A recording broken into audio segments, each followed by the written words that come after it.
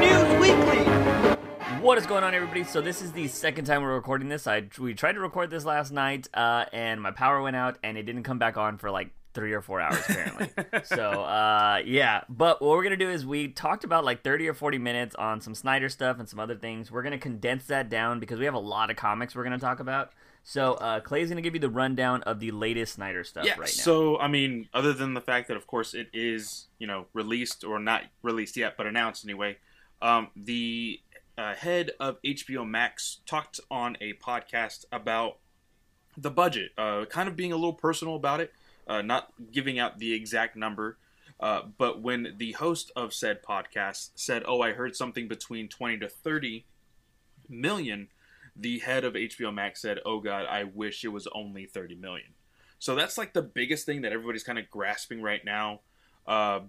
And with that, the push for releasing other cuts, which is a big one that we're going to be talking about today because something new just popped up today regarding our recording that we tried to do last night, is David Ayer's cut.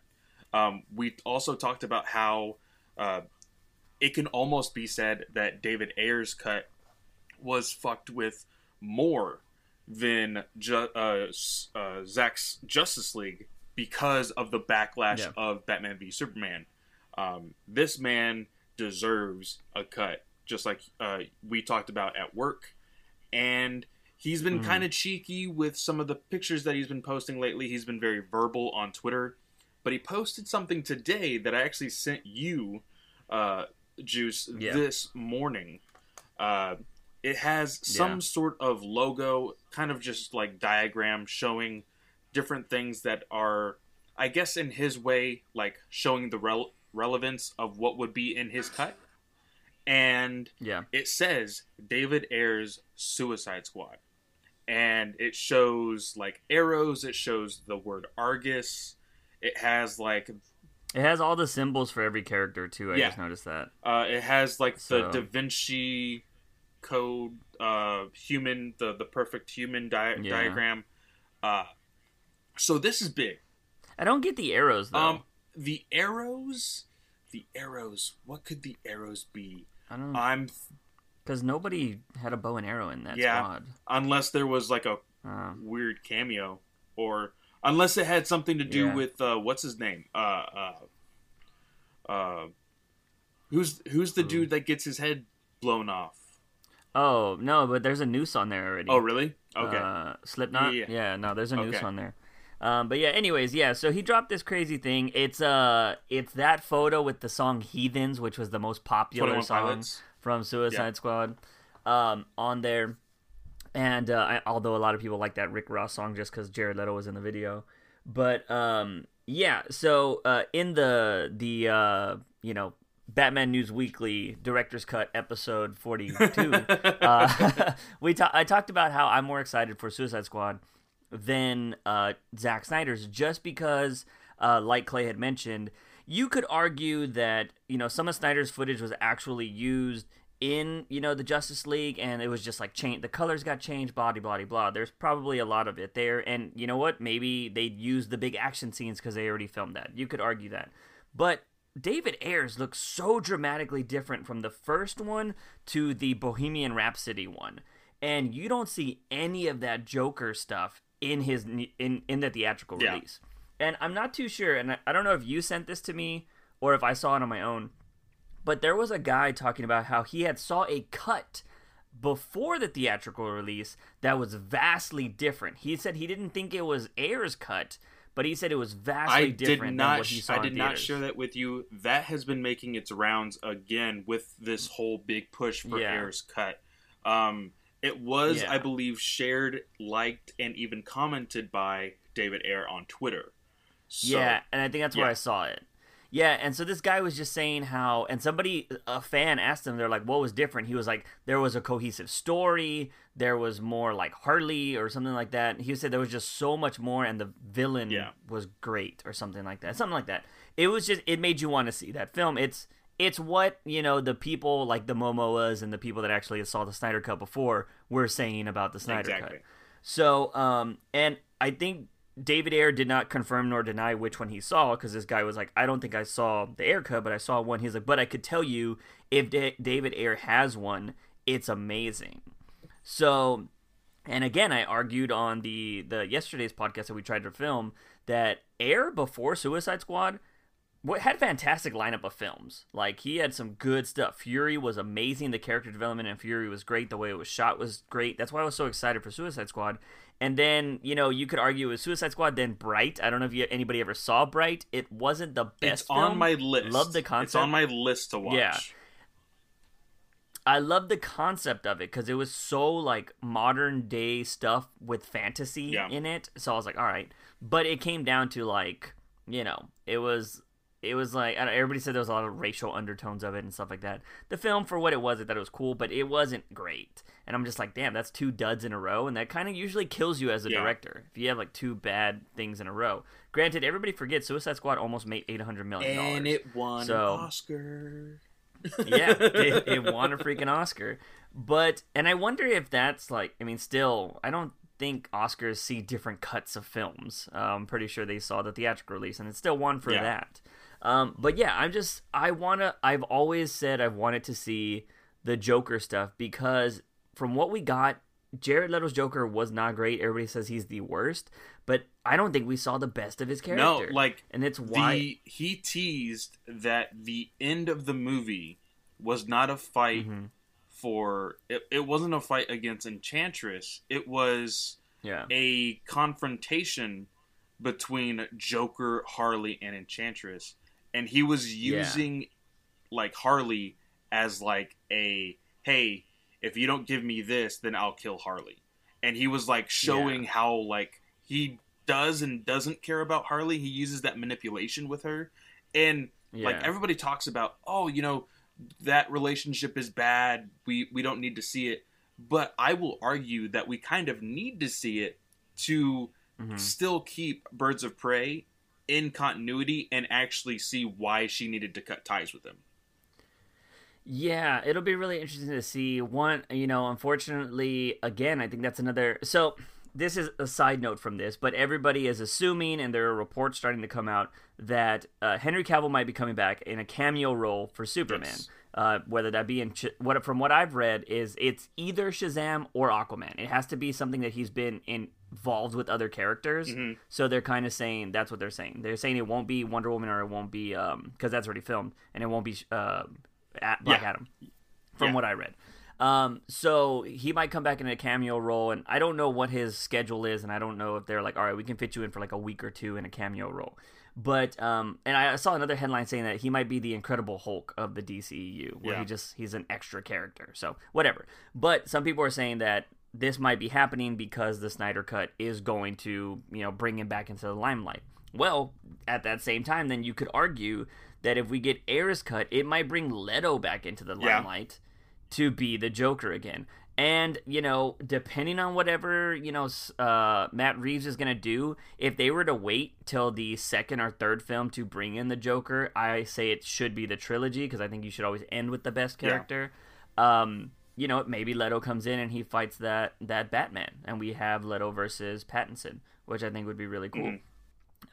Granted, we don't know what's going to happen with the universe, if they're going to, you know, multiverse, whatever. But if you could, you know, save the DCEU by just recasting Batman and that's it, I think that's dope. But yeah, I don't know. I want to see what happens with Suicide Squad. So I'm definitely excited to see if the Ayer cut will ever see the light of day, because I feel like that movie was meant to be drastically different. And yeah, I don't know. So that's it's a weird time right now. You know what I mean? But I think once the Ayer cut comes out, I think that's it. There's no other DCEU movies that need to be no. You know, we you made the joke on our Discord saying that everybody could see the Patty Jenkins cut and the James Wan cuts right now if you really wanted to. And even it's so funny, the voice actor for Riddler from the animated series, and of course he played the Mark Strong's father in Shazam. he heard all this news about Henry Cavill, and he tweeted at the David Sandberg, and he was like, "Hey, now that he's coming back, can we refilm the cameo so we can actually see Henry's face?" Yeah. And I thought that was kind of cool. If you don't know, what is John something? I keep forgetting his last name. He played Lex Luthor's father, and but he on Smallville he played Lex Luthor's father. He's actually a really big nerd. He's kind of, he jumps into the mix of fandoms and everything else. He even offered to be a part of the Crisis event on CW. Unfortunately, he didn't make it, but he actually made that offer, or he made that suggestion. I don't think they would go as far as doing that for Shazam or anything else, but the kids are older now too. a lot older. But I genuinely think with David Ayer's cut jumping into the mix here, like you said, in that director's cut of last night's recording, I said David Ayer's Suicide Squad, if made into a series on HBO Max, can be counted as a season 1 to the Zack Snyder's Justice League, because even freaking Ayer said that there was going to be Easter eggs that kind of added to what was to come in Justice League. So I think that is pretty cool. I'm getting really excited that he is being able to do things like this, and hopefully we can start seeing maybe a teaser trailer or a trailer, or of course even an announcement before we get to see all that stuff. Yeah, because some people are assuming that he said there's minimal stuff that needs to be done, and I don't know if it's just editing, like maybe the audio stuff and all that kind of jazz, or if he had like a scene that still needed to be filmed or whatever. Like I don't know the extent of his, but it doesn't seem like his is Zack Snyder-esque. Like they need $30 million to finish it. So I'm hoping it sees the light of day, because like I said, that was the most intriguing one for me, because I don't know if we saw all the Batman stuff either. I don't know if Batman played a bigger role in capturing a lot of them. I don't know because if I'm not mistaken too, there might have been a little bit more of Slipknot in Ayer's run, because there was supposed to be something about like, because his big thing was like he like raped people and murdered them and shit like that, and that's why he was in there. So I don't know if that was part of it, because like Slipknot was just, you see him get out of a car and you see his head get blown basically off. Like that's all that happens with him. But that guy was doing the rounds of the movies, like, so I don't know if he was a bigger part too.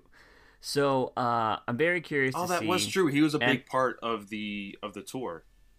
Yeah. Yeah. So I really want to see a lot more stuff. I want to see if Killer Croc had like a better role, and I'm really hoping Diablo had something better stuff. I did think the end, like Royal Family, was kind of cheesy, so I don't know if that was something that was forced in there later. But I would really like to see the relationship between Harley and Joker, because Ayer has said that there was enough Harley Quinn and Joker footage for its own movie. So I want to see what that was all about. Yeah. Maybe Margot Robbie said that. I'm not too sure. One of them said it. But yeah, I don't know. So we'll just, we'll keep you updated on that, because it seems like we get more information on that than we do the Batman game, which we're still on that freaking watch. Again, we are on watch for a possible PlayStation 5 reveal sometime as early as next week, is from what a few articles that I've heard. And some people have also said that there has been some either footage or pictures or concept art of the Batman game that officials have seen, nothing that has been leaked. So who knows? Well, we still have those scoopers that said they saw stuff. The KC Walshes and those guys that run Geeks Worldwide or whatever. They said they saw some. They're like, you guys aren't ready, and then nothing ever came out. So I don't know what they saw.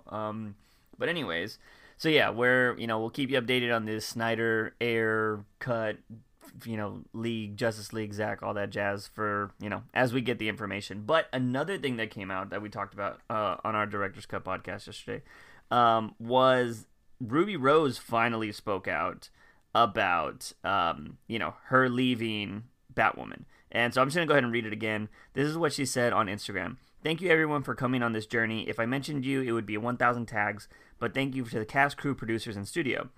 It wasn't an easy decision for those who know. No, I didn't want to acknowledge everyone involved on how big it was for the TV and for our community. I stayed silent because that is my choice for now.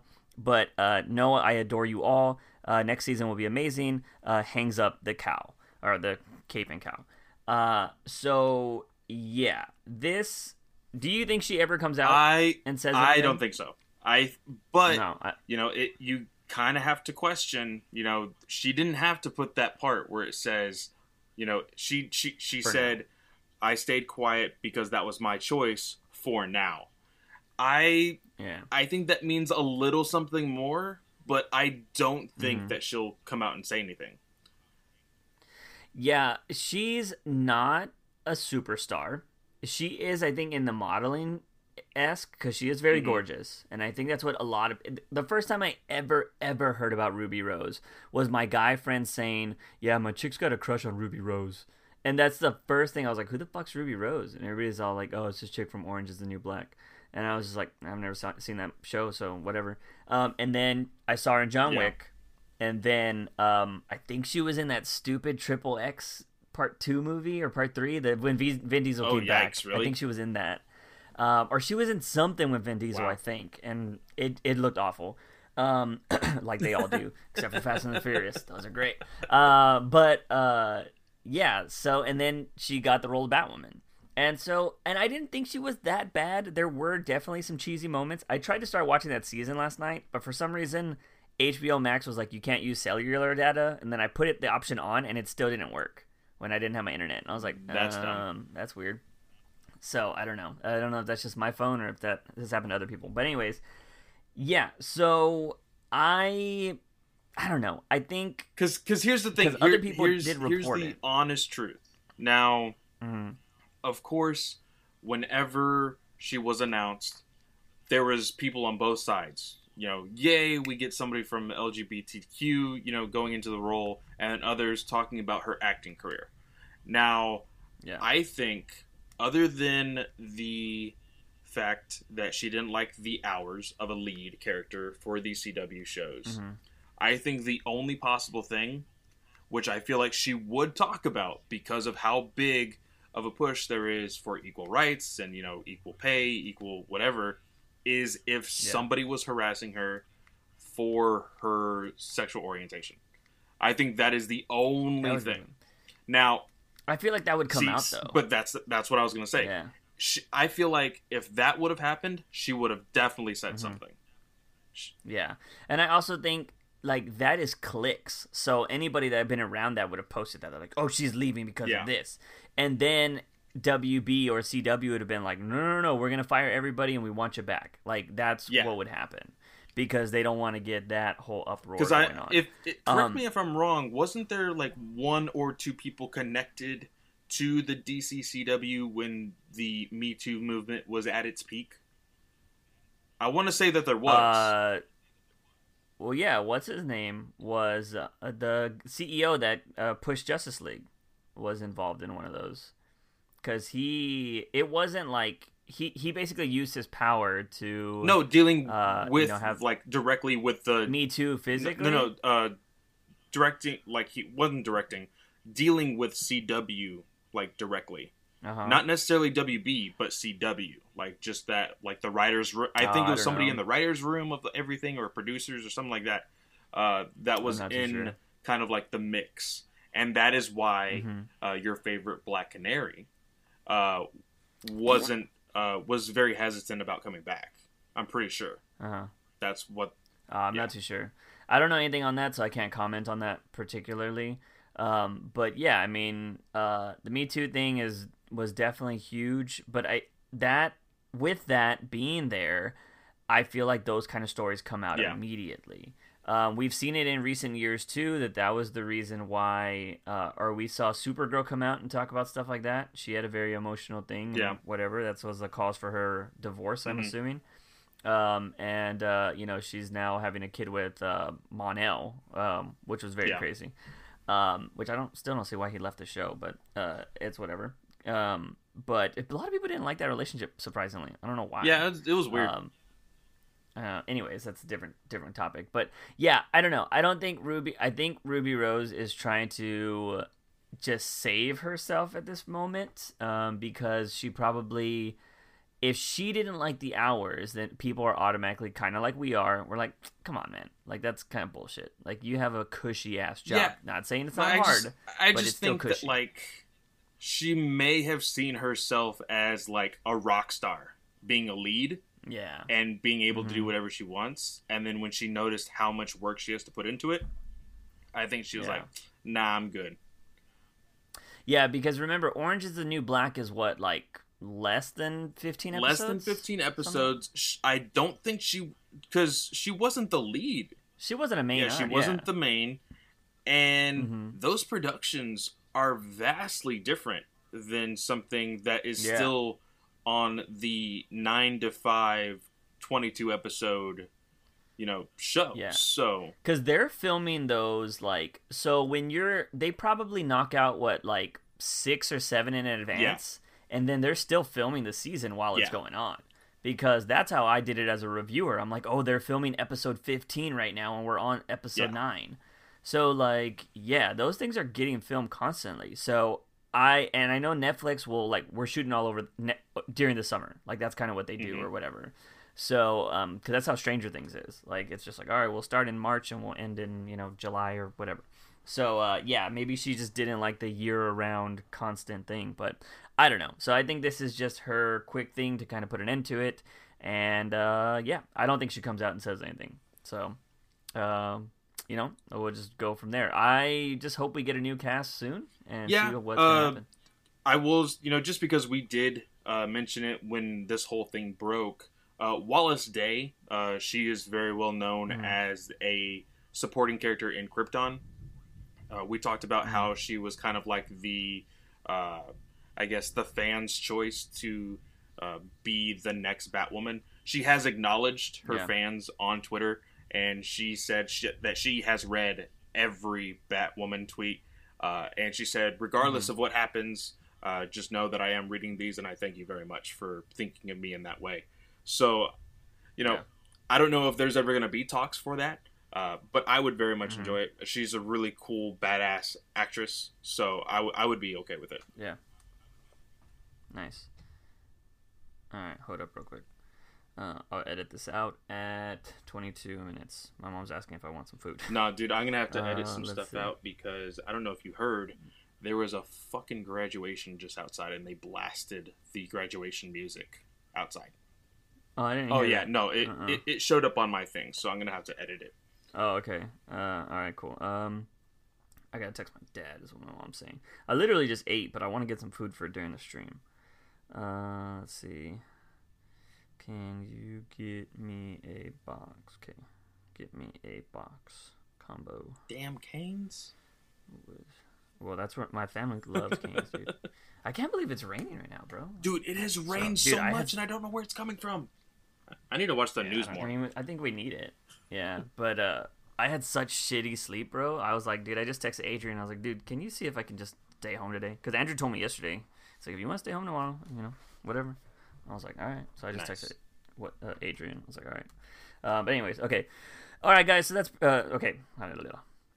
All right. So moving on from there, we're actually going to go ahead and jump into comics. I don't think we have anything else, right? No. The Snyder Cut, David Ayer, and then Batwoman was really the only entertainment stuff that still slow on news because of this whole pandemic thing.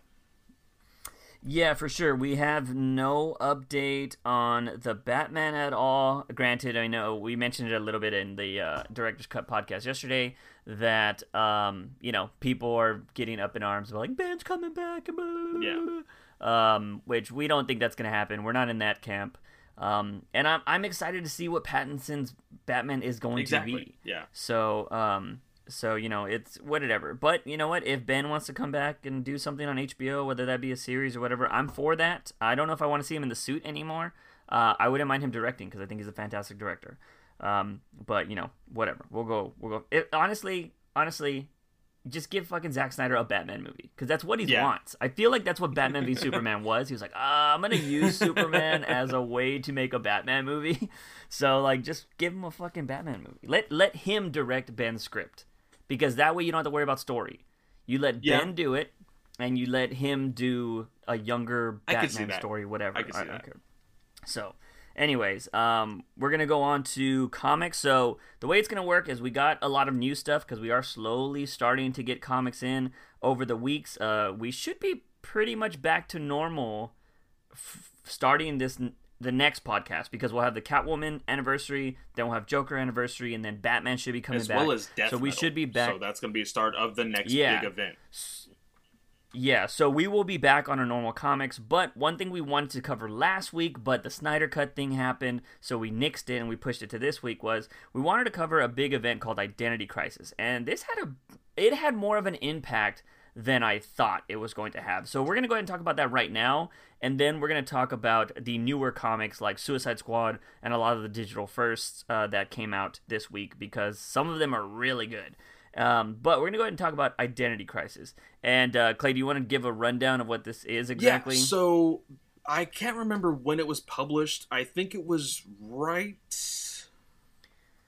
It had to have been early 2000s, because that's when the Catwoman run was on. Early 2000s, and I believe it was before Infinite Crisis. I believe. Yes, it was before Infinite Crisis. It led into it. You hear that some heroes are not there, and just due to comic book continuity, deaths, and all that. Yeah. But this, I will say, I think we will go ahead and say it now. There is a small trigger warning for this book. There is, it talks about a very, very, very serious topic that a lot of people don't like to read in comics, but we will talk about it here just because it's a very important part of the story. But there is a death in this book, and we will talk about that person's death here in a second. But this person's death is very close to the DC heroes, specifically the Justice League. Mm-hmm. And so there is a huge investigation which ties into multiple things that are going on at the time as far as villains. And it kind of turns into this jumbled mess. It really does. Not mess as in bad writing, but mess as in like, holy crap, there's a lot going on. Yeah. It divides the Justice League. It really does. It divides the Justice League, and the really cool thing here is that it deals with a very harsh subject, but there's a lot of real emotion in regards of the subject matter, in regards to the actions that took place after, and the events that happened during this big event. We learn about new characters, and we learn about because of course the last issue has the big epiphany of who the murderer is. This is a murder mystery book. If you had read recent comics, Heroes in Crisis is kind of like at that same level of not necessarily a huge crisis event, because the big thing about the big two, Marvel and DC, Marvel has their what is it called? It's not Crisis. It's Secret Wars. That's what it is. Marvel has their Secret Wars, and there has been several, and DC has their crises, and we've had several at DC. So this was one of the smaller ones, but it still had a huge impact. So the very beginning of this book, you learn that Ralph Dibny? I believe it. Oh yeah, Ralph Dibny. Yeah. Elongated Man. You learn that he no longer really has a secret identity.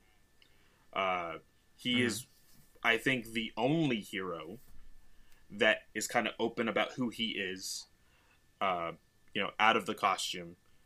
And because of that, of course, his wife was in the limelight as well. But the big opening scene here is that Elongated Man is on patrol, and they hear gunshots over, this it's in an alleyway. There's something going down, and so they go towards it. And at that same time, Sue Dibney calls, and she has somebody in her house. There's an intruder, and you quickly find out she is murdered. And the crazy thing is, within the first, I would think, 10 pages of the murder, you see whoever it is, you don't know who it is yet, freaking just torches the entire thing. So there is not going to be anything left. I want to know, at this opening scene, because it gets to a point where you get Elongated Man flown to his house, and then you see him kind of just weeping over her dead body. At this point, this is kind of the cold open. What did you think? What did you think going into this at this point? So I remember, I want to say it was you that told me about this a long time ago in the comic shop. I had already forgot a majority of that, to be honest. Because I remember I completely forgot it had to do with such a serious subject matter, but I knew it had to do with wiping and doing very questionable things that heroes shouldn't do. I remember that being the biggest thing. But yeah, when this happened, I was like, oh shit. I wasn't too shocked by it because I kind of already knew what was happening. I was expecting the rest of the stuff to see where it went through. But I didn't know that she was going to be a mother. Yeah. So that was kind of gangster. So I was just like, oh shit. And also, I don't know much about Elongated Man, so I'm not really connected to the character. So I was like, all right, I felt like this was kind of like a Tom King right now, where they're taking a character that's not used a lot to make something very dramatic in a story. But yeah, so it goes from there, and we find out that everybody and their mom in the Justice League is being called. Hey, Sue's just died, or this and that, and everybody's like, we gotta go. You see Black Lightning with Tatsu, which, have they always been a thing? I thought that was just something that was happening in Outsiders. I didn't remember that at all. I had looked over. They're at a bar. I had looked over these 6 issues last night, right before we started recording our now scrapped episode. Yeah. But I noticed that as well, and I was like, I don't know if they are together, or is it just the fact that they are outsiders? Because they've always been outsiders. Yeah. But as far as anything intimate, I can't remember, to be completely honest. Because the creator of Black Lightning went off recently, he is so saying that, mad. so and He is so. so mad. Yeah, he was like, so and so would never love anybody else, and I was like, why wouldn't they though? You know what I mean? I don't know. That's called. It's whatever. You gotta. If you guys ever want to get into comics, realize that if you ever sell it and you're no longer in control of it, kiss all your stuff goodbye, because they will constantly be changed.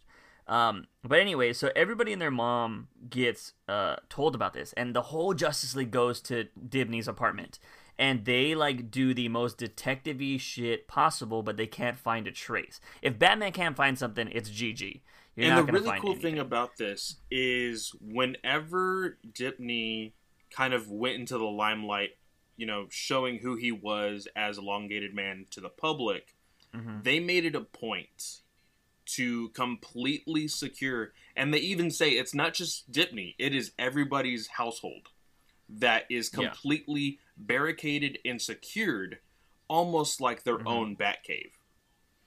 And so that is why everybody's super confused as of what happened to Sue. Now, I do want to say the really cool thing about this funeral moment is you get this gorgeous, splash page of, everybody sitting in their seats. This showed how, important, even the family members of the Justice League were. And they really treated themselves as a unit, as a family. And so I really like that aspect. But after this funeral, there seems to be some sort of whispers with other heroes, and you're like, oh, what the hell's going on? And Elongated Man immediately comes to an accusation to Dr. Light. That is how the first issue ends.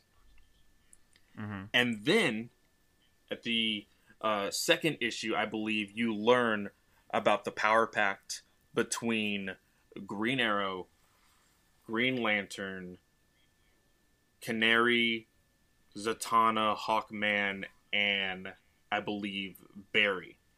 Adam. Yeah, Barry, yeah. Because Adam and Barry. So right now, during Identity Crisis, Barry is still dead from the Crisis on Infinite Earths. Right now, Wally is the Flash. And so he is quickly built, kind of pulled into this, and he does not feel all that great about it when he learns what happens. Because what happens is after the accusation happens, the Justice League and the Justice Society, the Teen Titans, everybody's on board for this, and everybody goes after one hero to try to find them or trying to get information about who did this. And then, if I'm not mistaken, everybody leaves to go try to find information, and then it's those 6 or 7 people that are like, we know who did this, right? And then that's when Dibny's like, it's Dr. Light. And what happens is Wally is like, he stumbles upon this because he phases into the room, and he heard them talking, and he's all like, did you guys not think that we wouldn't notice y'all stayed behind when we all went out to go find people? And so, like, that's what happens. And then, I'm forgetting the Green Lantern's name right now. Kyle's there with him. And so there's, like, this kind of a little standoff, because Wally's like, what the hell? Barry would never agree to this. And what happens is, which we didn't talk about what they would agree to, is that, how do you want to jump into the why they did this? When, of course, Dibny and Sue became a little bit more of the public eye, every now and again, Sue Dibny would go to the Watchtower. You know, just on occasion, waiting for Elongated to be there, and then they would both leave. Kind of just like, hey, I'm going to meet you at your work, and then we're going to go get lunch, or hey, we're going to go home for the night type of thing. Like any married couple would. But Dr. Light, one occasion, found out how to get into the Watchtower.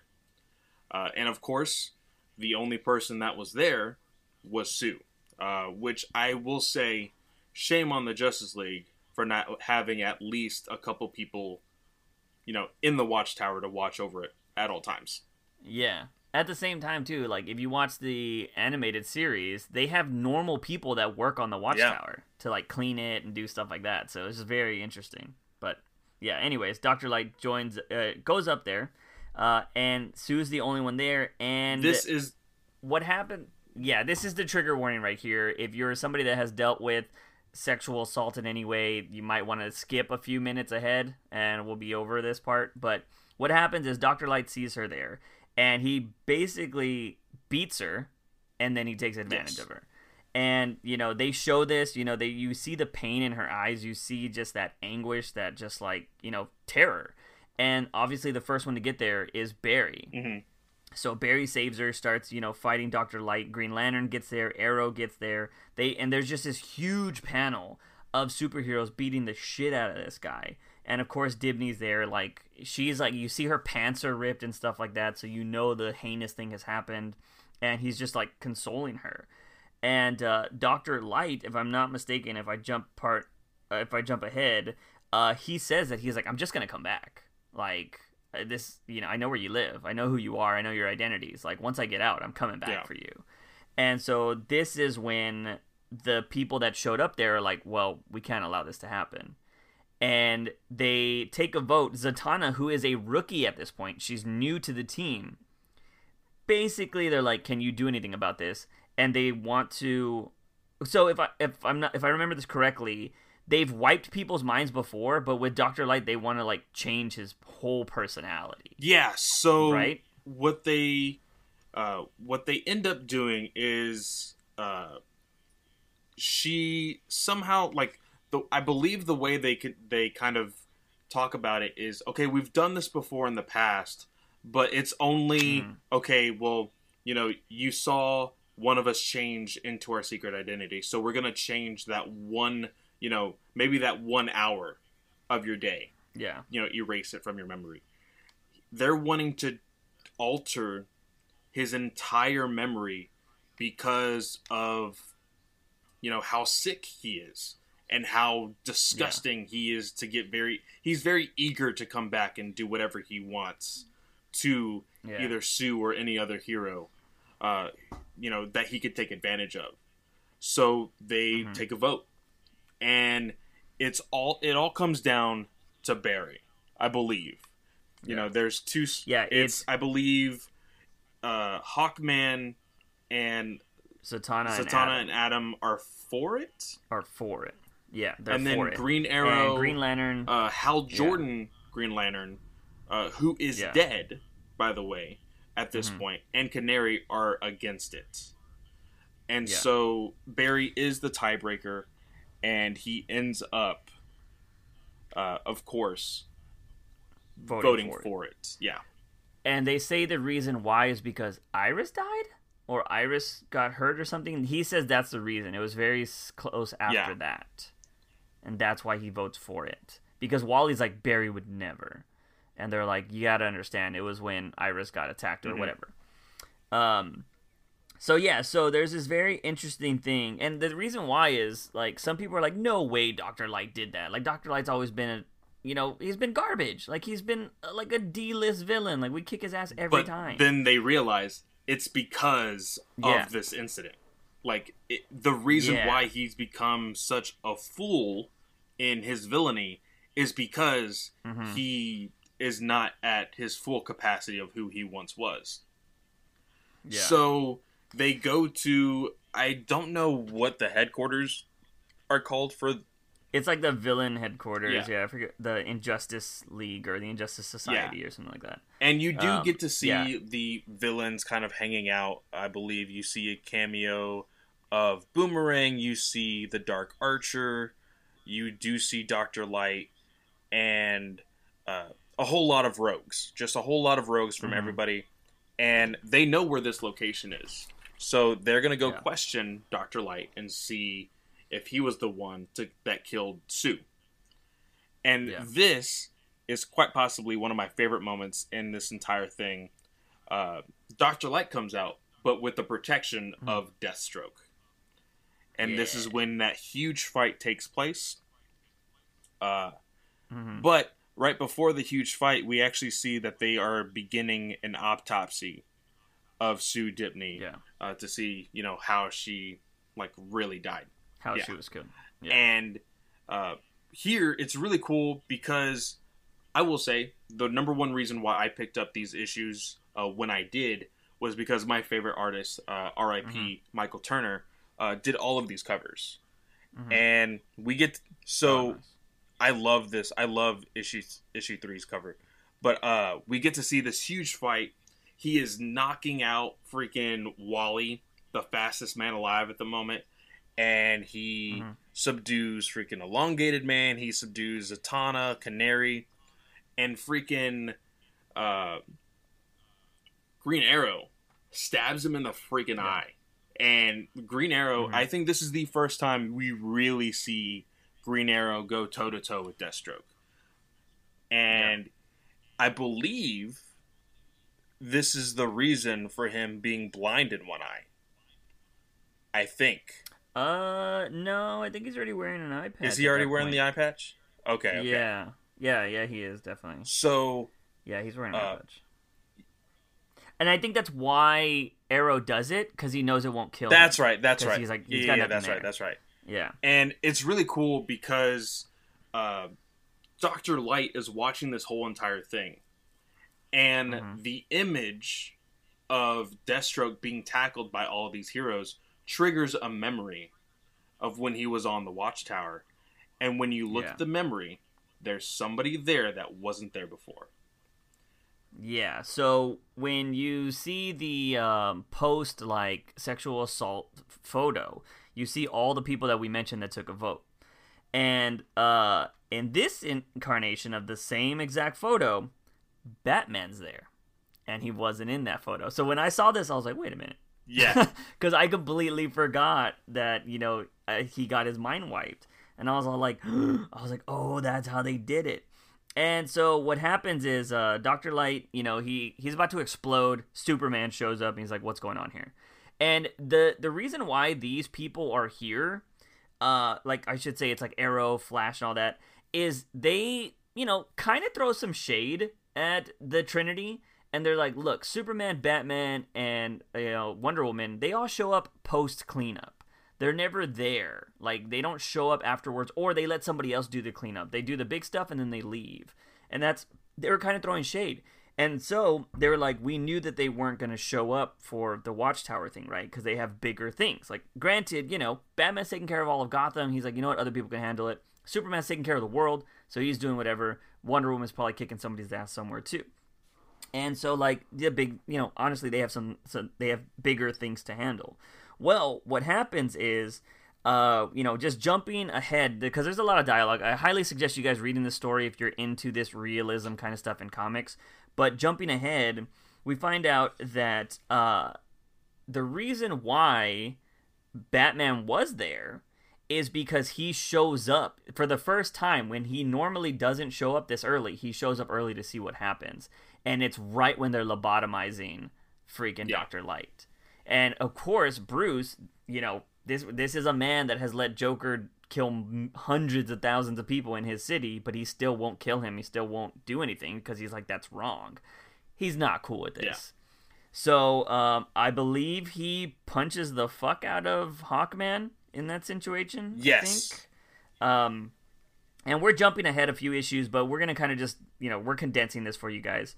But yeah, that's what happened. So it's Green Arrow that he punches Green Arrow? Green Arrow punches the crap out of Hawk.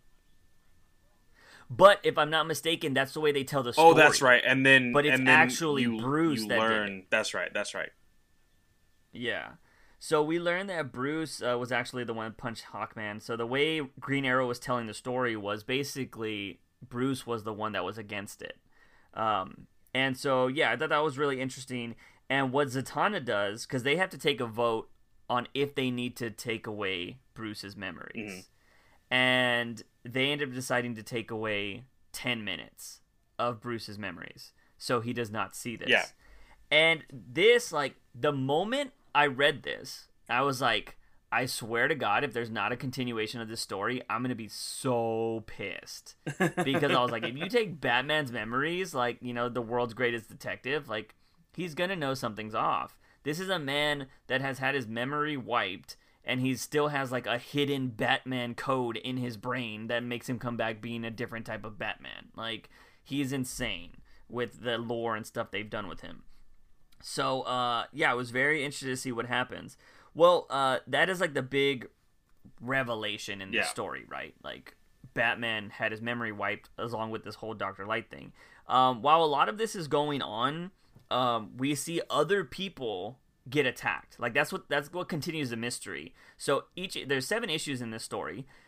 Over these 7 issues, another family member is either about to get attacked or something, because it's the Adam's ex-wife that gets attacked next. She's hung from a door, and he's luckily able to get there in time to save her. Yeah. And then in another issue, it's Tim's dad. Yes, Tim's dad gets sent a box. And Tim, his father had just found out recently that he was Robin, so he's like freaking out, and he worries about him or whatever. And he's like, Dad, we got to solve this. This is like one of our family members. We got to do this. He's like, all right, go out. Yeah, you be safe. Well, somebody leaves a package for Tim's dad in the house, and it's a gun, and it says, protect yourself. Well, there's a side character that's throughout all of these issues called the Calculator.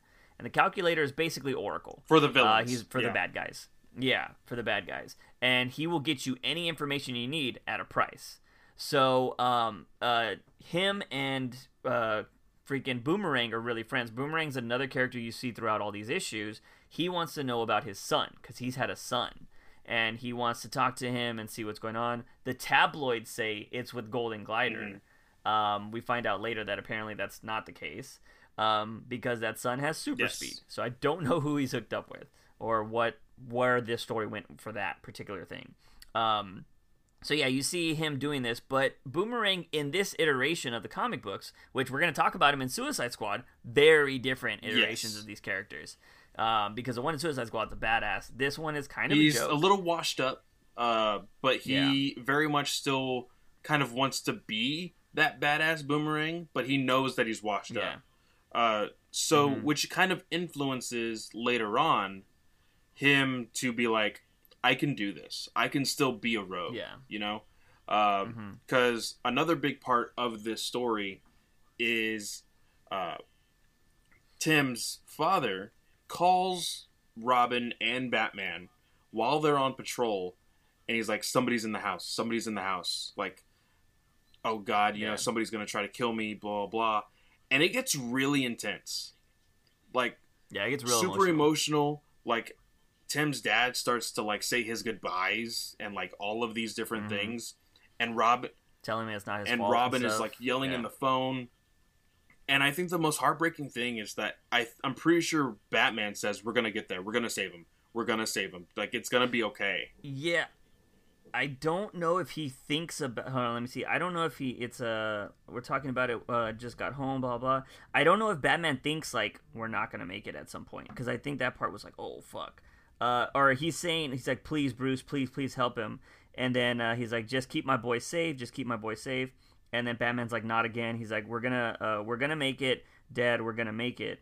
And then that's when you hear the door break in. So yeah, if you look at Batman's face, he's like, fuck, not this again. Because there was a reference in the previous issues that showed Joker shooting Barbara, which is the Killing Joke. So Bruce does not want another, Bat family member to go through that again. So we see Boomerang break in. Tim's dad actually gets a shot off, and actually, what we find out later is the shot actually kills Boomerang. But Boomerang actually got to throw one of his boomerangs, and it hits Tim's dad. And so Tim's dad dies. So they're both left there just dying at the end of issue 5. And you're just like, what? Yeah. So yeah, you had all this crazy heartbreak. Like, but that is not the only death that takes place. The heroes actually end up going after every villain that they think they can to get more information. I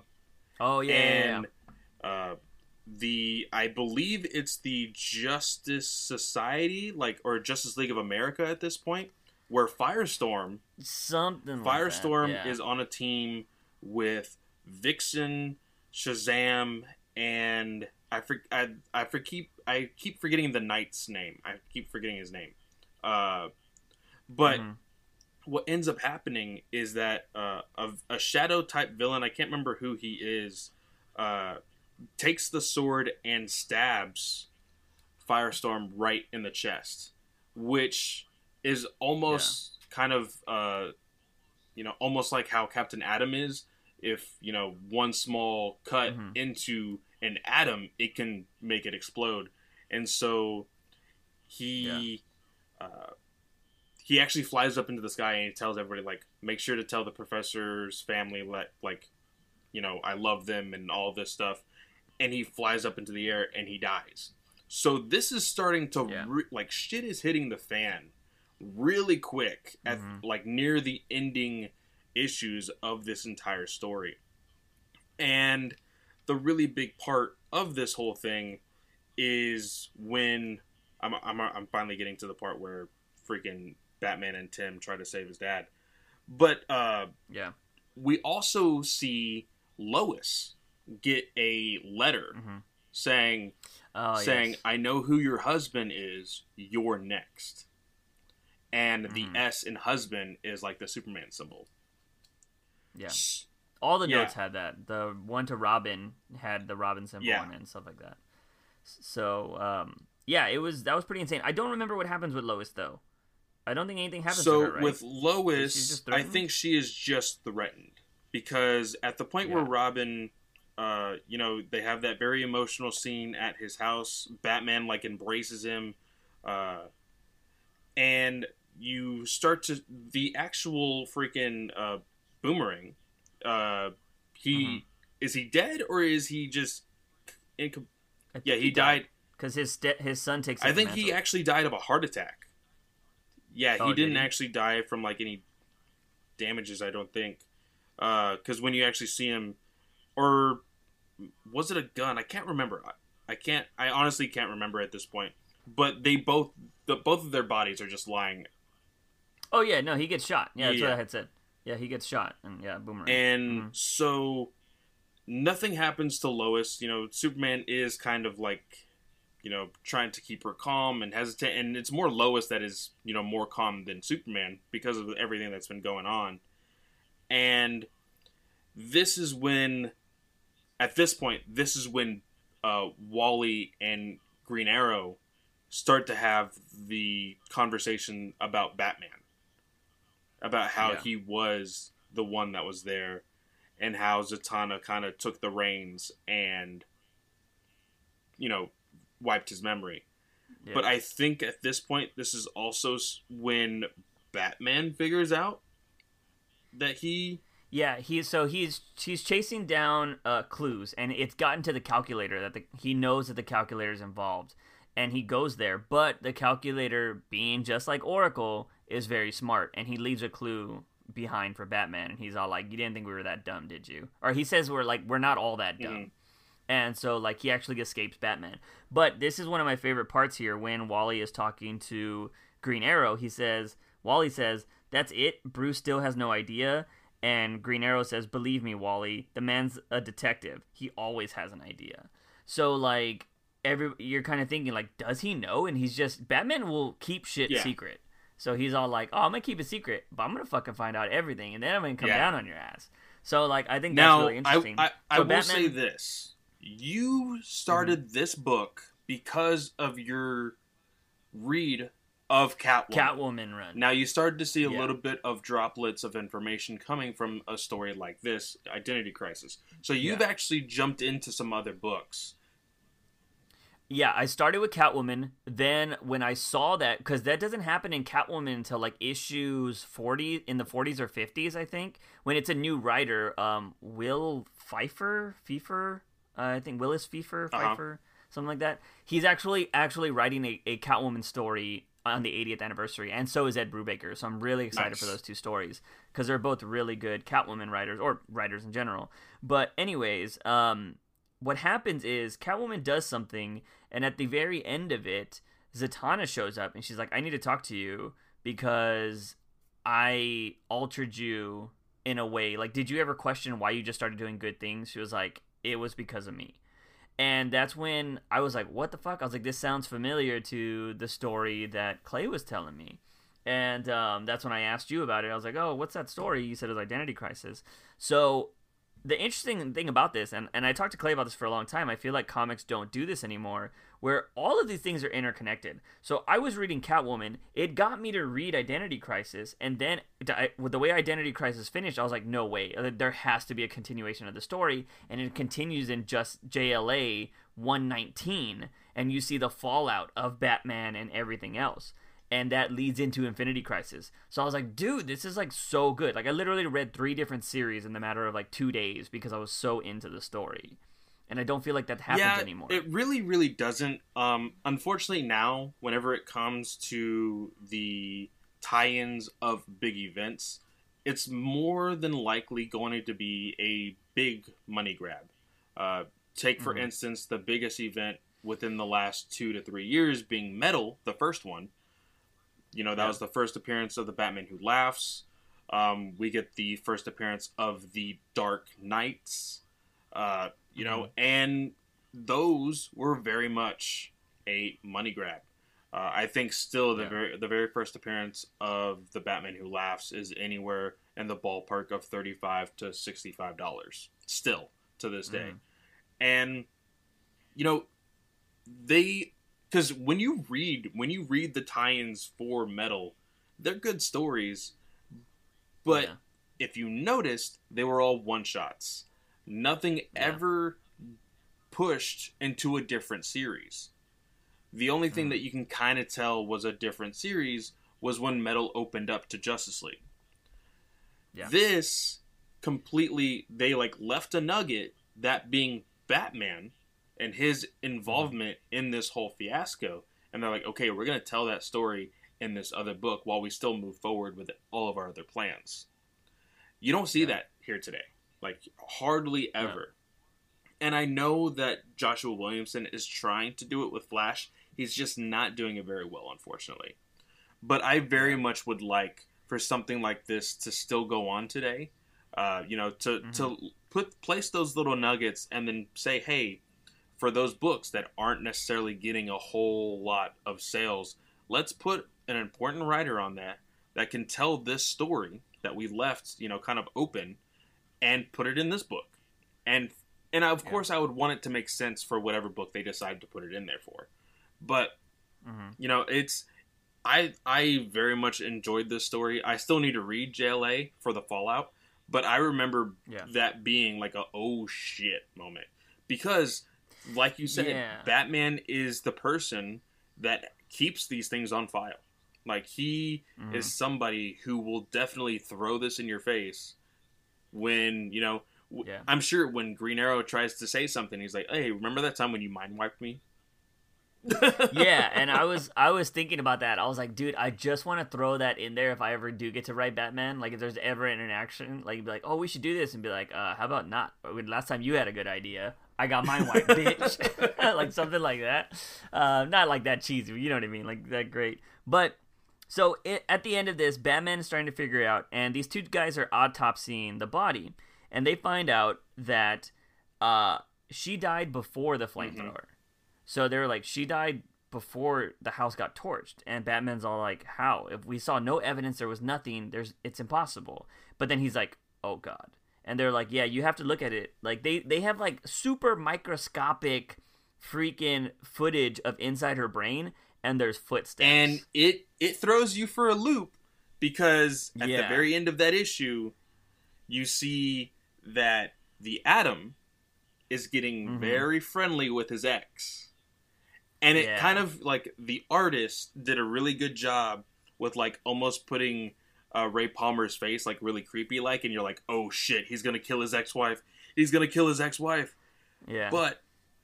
Well, I thought it was, like, he did it to bring them closer together, which was the mindset, but that wasn't the twist ending. So the twist ending of this book, very last issue, is that conversation keeps going between Palmer and his ex. It's not just like, boom, he kills her.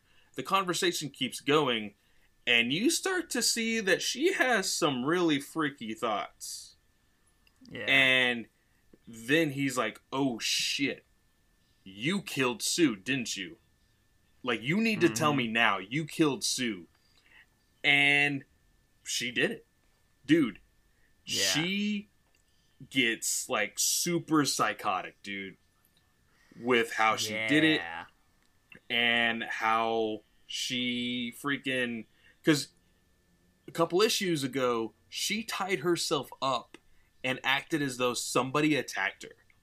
This chick is psycho. Yeah, it was nuts. You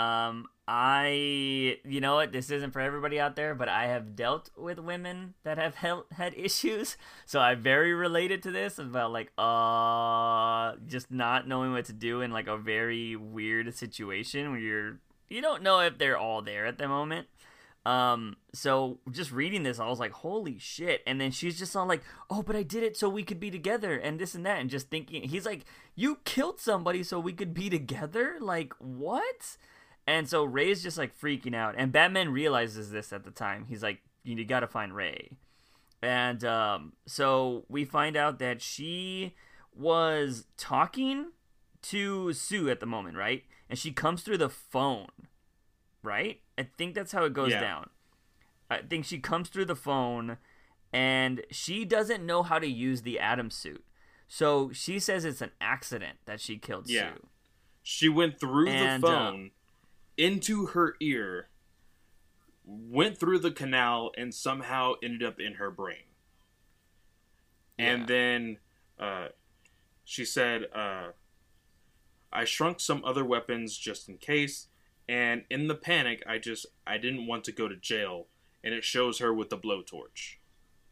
And then she starts to talk about how she tied herself up and how she tied herself up on the door. Yeah. And all of these things. And, like, Adam is just like, nope, nuh-uh, straight to Arkham. Straight to Arkham. Yeah, I like that. And and then he goes missing. He just runs away. Yeah, it goes to the what do they call it in Marvel? Well, this one is the Microverse in here? I have no idea. I don't know a lot about Adam, but I just assumed, I was like, all right, he went super subatomic, and he's like, nobody can find him. Because it shows him, like, he has the suit on, and he's like screaming in the forest, and he just goes super small, and he's like a dust mite.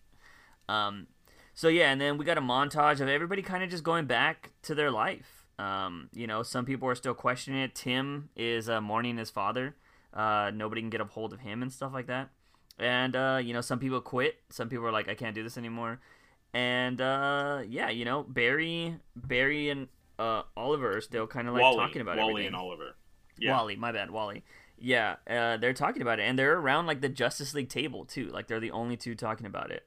And, yeah, it was just very interesting. He's still telling him, like, you should have never done it. And he's like, don't judge Wally, but you've ruined it. Don't you understand? You ruined it. He's like, yeah, I thought that same thing for years, but the League endures. That it's designed to do that. The League always endures. Not if you. And he's like, I'm not debating Wally, not tonight. So, and then we get this thing of Bruce at the Wayne, like at his family's like freaking memorial or whatever, and he's like putting down roses. This one hurt. And dude. This part hurt. Yeah. Which part? The one exactly? with Batman at his parents' grave, and he just like he puts down the flowers. And he says, "Mom, Dad, take care of Jack Drake," and it's just like because he feels responsible.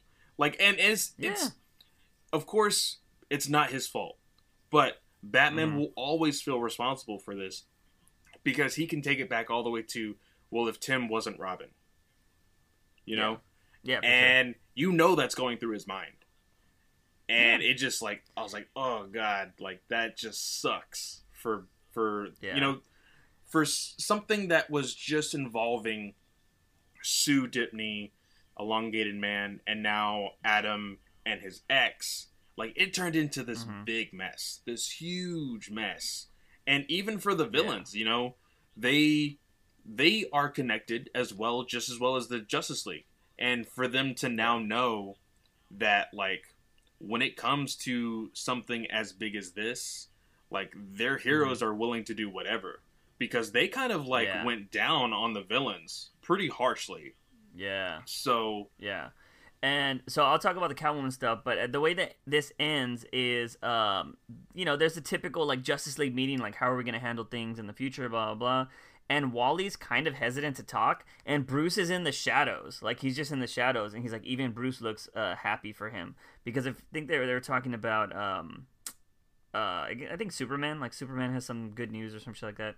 And then Wally's just kind of there hesitant, and he's like, Flash, can you head that up? And he's like, Flash? Oh, they're talking about training. And then Flash is like, he's like, did you hear me? And Bruce is just like, is there a problem, Wally? He's like, nothing. He was like, say what you're thinking. Nothing. And Bruce's eyes constantly get madder and madder because it's kind of giving you the idea, like, I know. I just want one of you to say it. Just like Dr. Light, Bruce has got to remember sometime.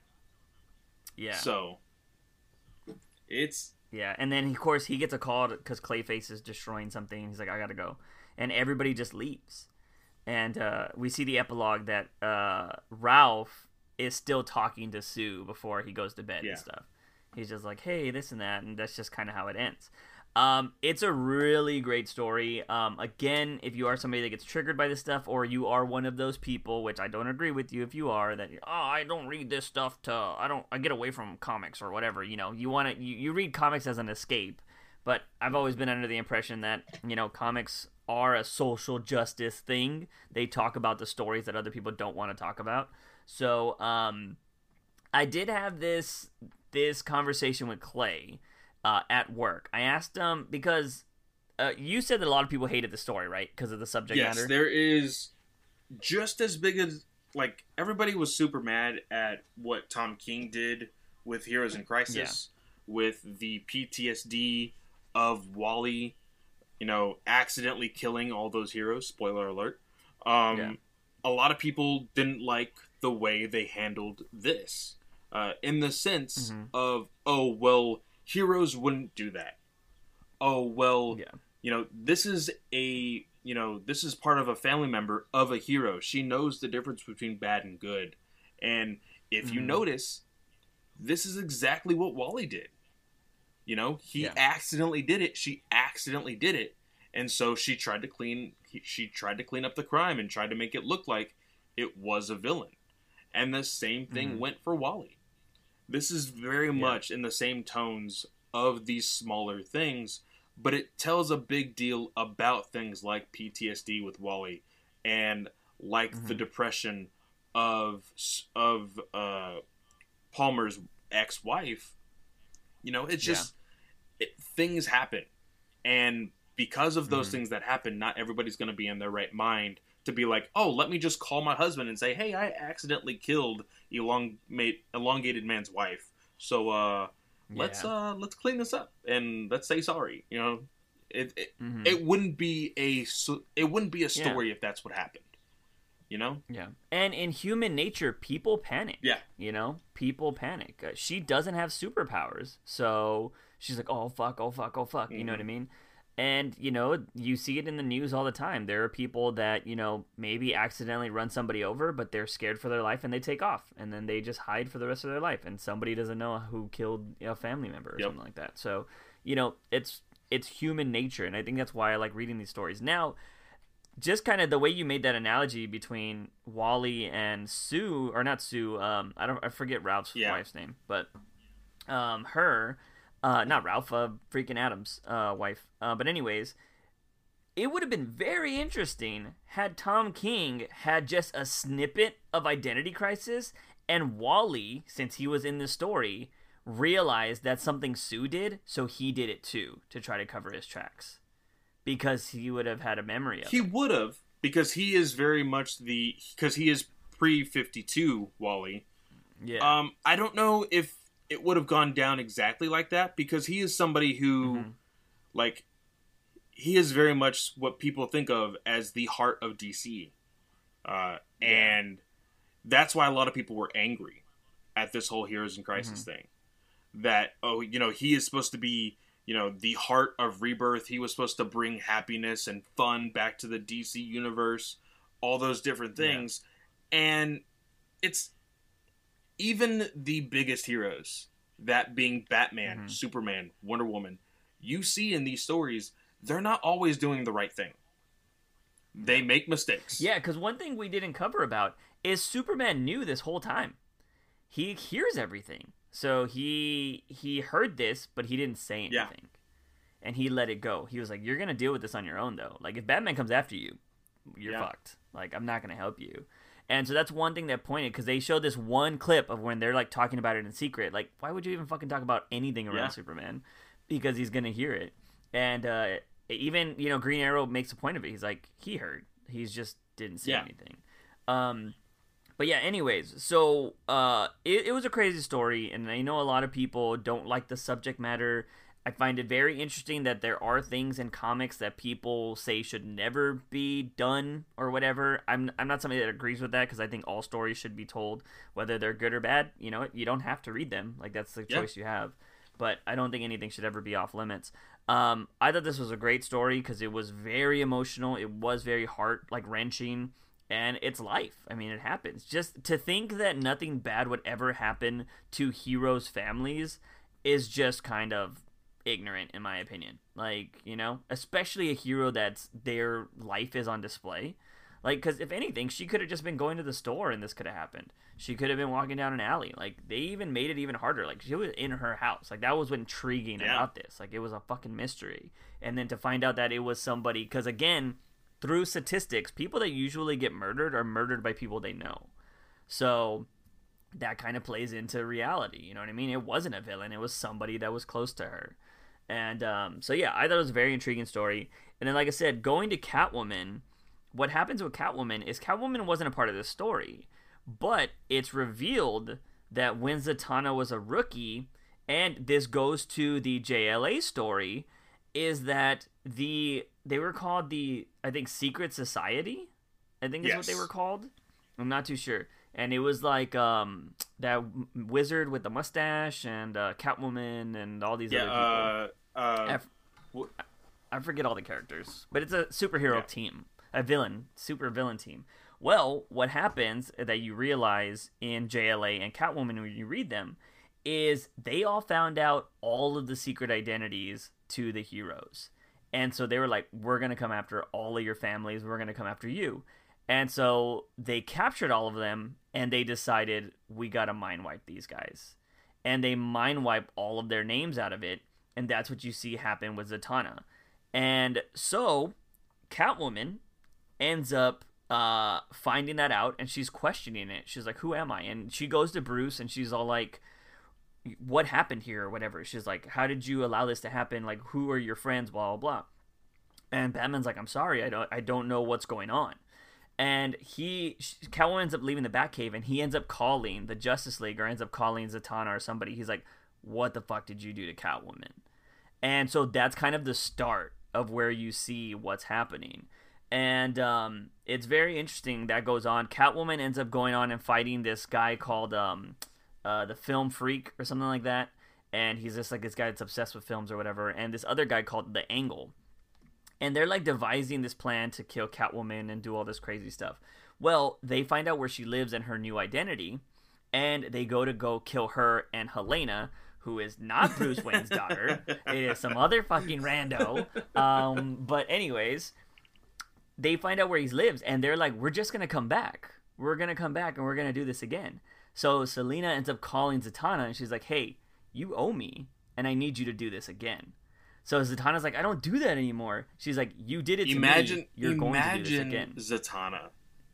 Like, this is going to, like, this whole situation with Catwoman is now her third time having to do this. Oh, but that's not the end of the story, though. So she has to find this, like, apparently the way she does it is she has to find that memory, or she has to find the connections to the memory to be able to do it.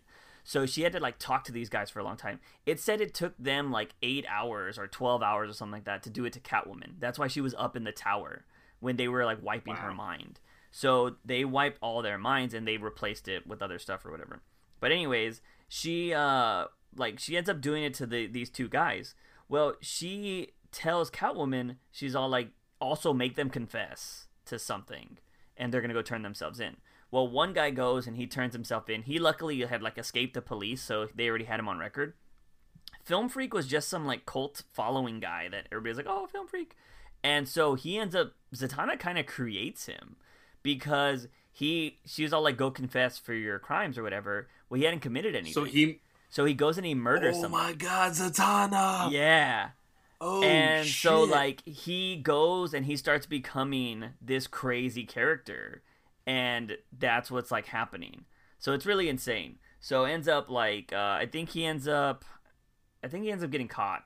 I don't know if did he die? I don't remember. It's been a few days. But anyways, as the story ends there. But it also, I think he might get his mind wiped again. Because after everything, Zatanna catches all them again. Or no. It's after the JLL thing, right? So Batman finds out. He knows about it in the JLA story. So if you want to see the continuation, go read those JOL stories. The reason why all the Secret Society remembers again is because, Despero? Yeah, Despero. He gives them all their memories back. And he's going after John and stuff. So, like, he's the villain in this arc. And they all, like, he ends up taking over Batman, and he ends up taking over Aquaman and stuff to, like, be his disciples to fight the Justice League. So, like, there's this big battle. And at the end of the story, like, Batman knows that, you know, they might, like, erase his mind. And they're like, you had no right to do that, and blah, blah, blah. And, like, you know, him and, you know, Green Arrow are yelling at each other, all this shit. And basically, at the end of that story, the Justice League disbands. Like, everybody's like, I can't do this anymore. And, like, we're done. I'm going my own way. I'm going on this. Hawkman, is it Hawkman or Green Arrow? One of them calls out Batman, though. He was all like, oh, you're one to talk when you have freaking, you know, strategies to beat all of us or to kill us. And Batman's all like, yeah, right now, it makes so much sense to be able to have these things because of what y'all are doing. And I'm just like, oh, shit. Like, it's so gangster. Oh, man. And, like, he makes his point, you know what I mean? So, like, you're seeing this story of these characters disbanding. And even Superman, he's like, I need to take some time away, too, John.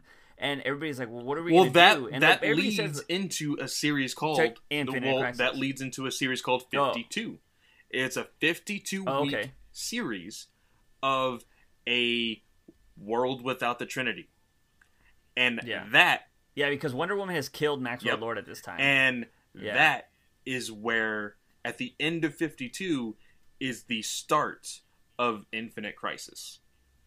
Yes. Oh, okay. So, I recommend, if you want, like, that's really cool, because at that moment, you can read 2 crises almost, like, very linear. Like, it connects so well, learning it into that. Yeah. So, that's what I would recommend if you guys are wanting to learn a little bit more about the history of DC in a very dramatic way.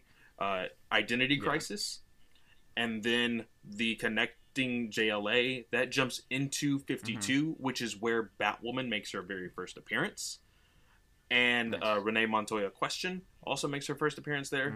And then Infinite Crisis, where Blue Beetle, Jaime Reyes, makes his first appearance. Which we will be talking about Blue Beetle here in a little bit. Very much so. Yeah.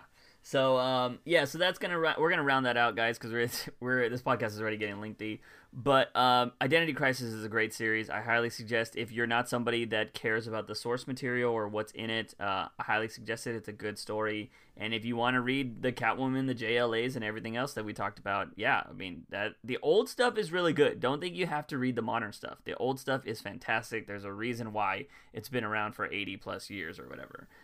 Because it's just solid freaking writing. But anyways, we're going to jump into the modern day stuff. Since we just mentioned Blue Beetle, let's just go ahead and talk about Suicide Squad. Because this was insane. You want to go ahead and lead this off? Because the last time we talked about this story, Boomerang was being chased down by the Suicide Squad. They were about to catch him, and he had just set off a bomb. He set off a bomb, which then kind of exploded Jog, who is the new, I forgot what Tom Taylor called them, something, the revolutionaries, or he has like an official name for them now. But so what ends up happening is we open up to freaking Jog getting basically blown to bits, and he's talking about how his life is flashing before his eyes. And you see him as a baby, you see him as a kid, you see him as a teenager, and then you see him with this interaction. And basically, all these new Suicide Squad members are able to take him down. And, oh my gosh, freaking thunder over here. I heard that. But, so everybody now thinks that Jog is dead. They're about to kill freaking Boomerang at this point. Osita is about to use her own, or his own boomerang, and he's like, you are the reason why I hurt. Because if you remember, he was the reason why she is missing an arm and her wife being dead. But, lo and behold, Jog is alive. He stops her, which I called a little bit of bullshit on, because that was a huge-ass explosion. Cars looked like they were about to fall on him and all sorts of shit. But she's like, fine, okay, you're okay. She hands him the boomerang and then crushes his hand inside the boomerang, makes some blood. Yeah. And this gets to a conversation. Well, before that, Harley says, I'll kill you, like, if you kill Boomerang. And she shoots a warning shot. She's like, I'll kill you. Because she's OG Suicide Squad with Boomerang. So they do have a bond. They definitely do have a bond. Yeah. And so they meet up with Locke at, the facility. And, of course, Locke is being a little bitch having Zebra Man's force field around him. And, Locke tells Deadshot, he's like, all right, kill Boomerang. He was too much trouble for everybody. Go ahead and kill him. And Deadshot's like, whoa. Like, that is not what we signed up for. This is not what we do. Just... And he said we could have done that over there. Why would you have us, go through all of this just to want to shoot him? We could have killed him, back then. And he's like, well, you're either going to shoot him or I'm going to blow everybody's head up until somebody decides to shoot him. And so, he's counting down 3, 2, 1, and then finally, he shoots, and it's not at Boomerang, it's actually at Zebra Man, who then lets down the force field.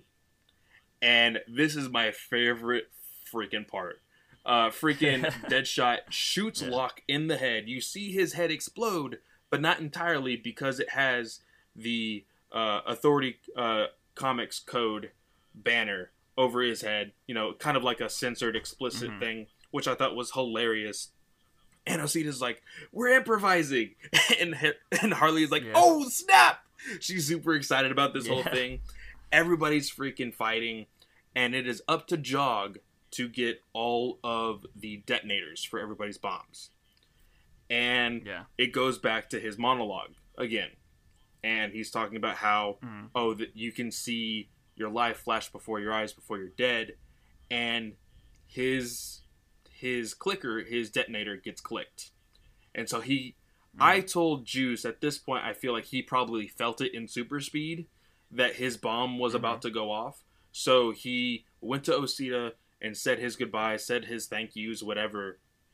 And they are like gripping hands in like a freaking handshake, and his head freaking explodes. Osita's pissed, and she is talking to the dude who actually clicked the detonator, and he's like, you're going to tell us who you work for. He's like, oh, I can't do that. I can't do that. Well, she gets the guy who can, you know, make people feel the different, the 7 deadly sins, or the 6 sins, because he thinks lust is icky. He makes him feel fear. And so he's like, okay, I'll do it. And you see fucking Ted Kord is the one that Locke was working for. I immediately read this. I read this before Juice. I read this before Mark on my Comic Book Legion podcast. I immediately texted both of them and said, you need to read Suicide Squad. And at first I was like, what the fuck is Tom Taylor thinking? And Ted Kord is like, yeah, you know, it's me. So what? What are you going to do? Like, I have a whole bunch of hero friends that can go after you. Who are they going to believe? A whole bunch of degenerate, you know, villains? Or one of their good pals? And it says, next, Suicide Squad on the run in the Flash Annual #3, and in next month's issue, Hunted by the Bat. So we can assume, by that title, that Ted Kord is going to ask, or in some way manipulate, Batman to try to go after the Suicide Squad. Yeah. Wow. Yeah. Yeah, so you mentioned a lot of people are probably going to be pissed about this, but you blame them. I do. I blame every Blue Beetle fan out there. And this is why. So, we have seen this multiple times. Not necessarily good guys turn into villains, but we've seen a lot of characters that haven't been used being used in really odd ways, such as Brian Michael Bendis is using Rose and Thorn, a character that is not new, is a very old character that was introduced in a Booster Gold series back in the 80s and 90s, and is now being used very oddly in the Brian Michael Bendis run. Ted Kord, everybody acts like they are a big Ted Kord fan. Everybody's like, oh, I love the original Blue Beetle. I love him because he's basically like best buds with Booster Gold.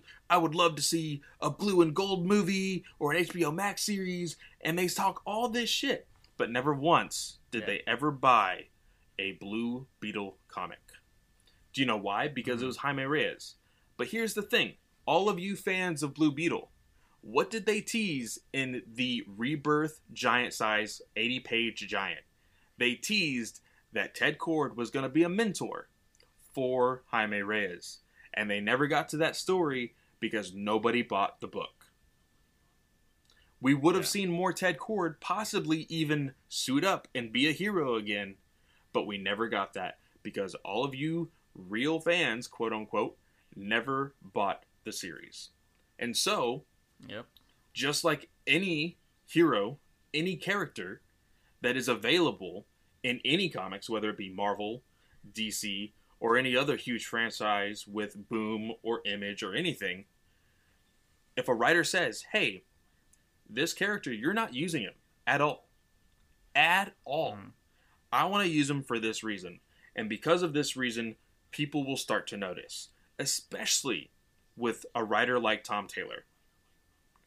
Yeah. So, and I'll say it again, I blame every would-be Blue Beetle fan for making this happen. I'm okay with it now that I've thought about it that way. At first, I was like, what the fuck is that? But it took me a day or two to really think about it. Because my brother, I will say, I didn't like the writing of Blue Beetle, but I read every Blue Beetle series. Because one thing that we always like to talk about is Jaime Reyes is one of the only 3 heroes that is a Latino. He is the only representation of a Latinx character in DC as of right now. There's probably a lot more, but as far as what is being shown prominently within the last few years. Well, I mean, Blue Beetle isn't even prominent anymore. Which sucks. I mean, we have, at the top of my head, we got what's-his-face from the Green Lanterns, which, is he even on a team right now? Kyle Rayner? Kyle? No, not right now. No, so he's not there. Blue Beetle's nowhere right now.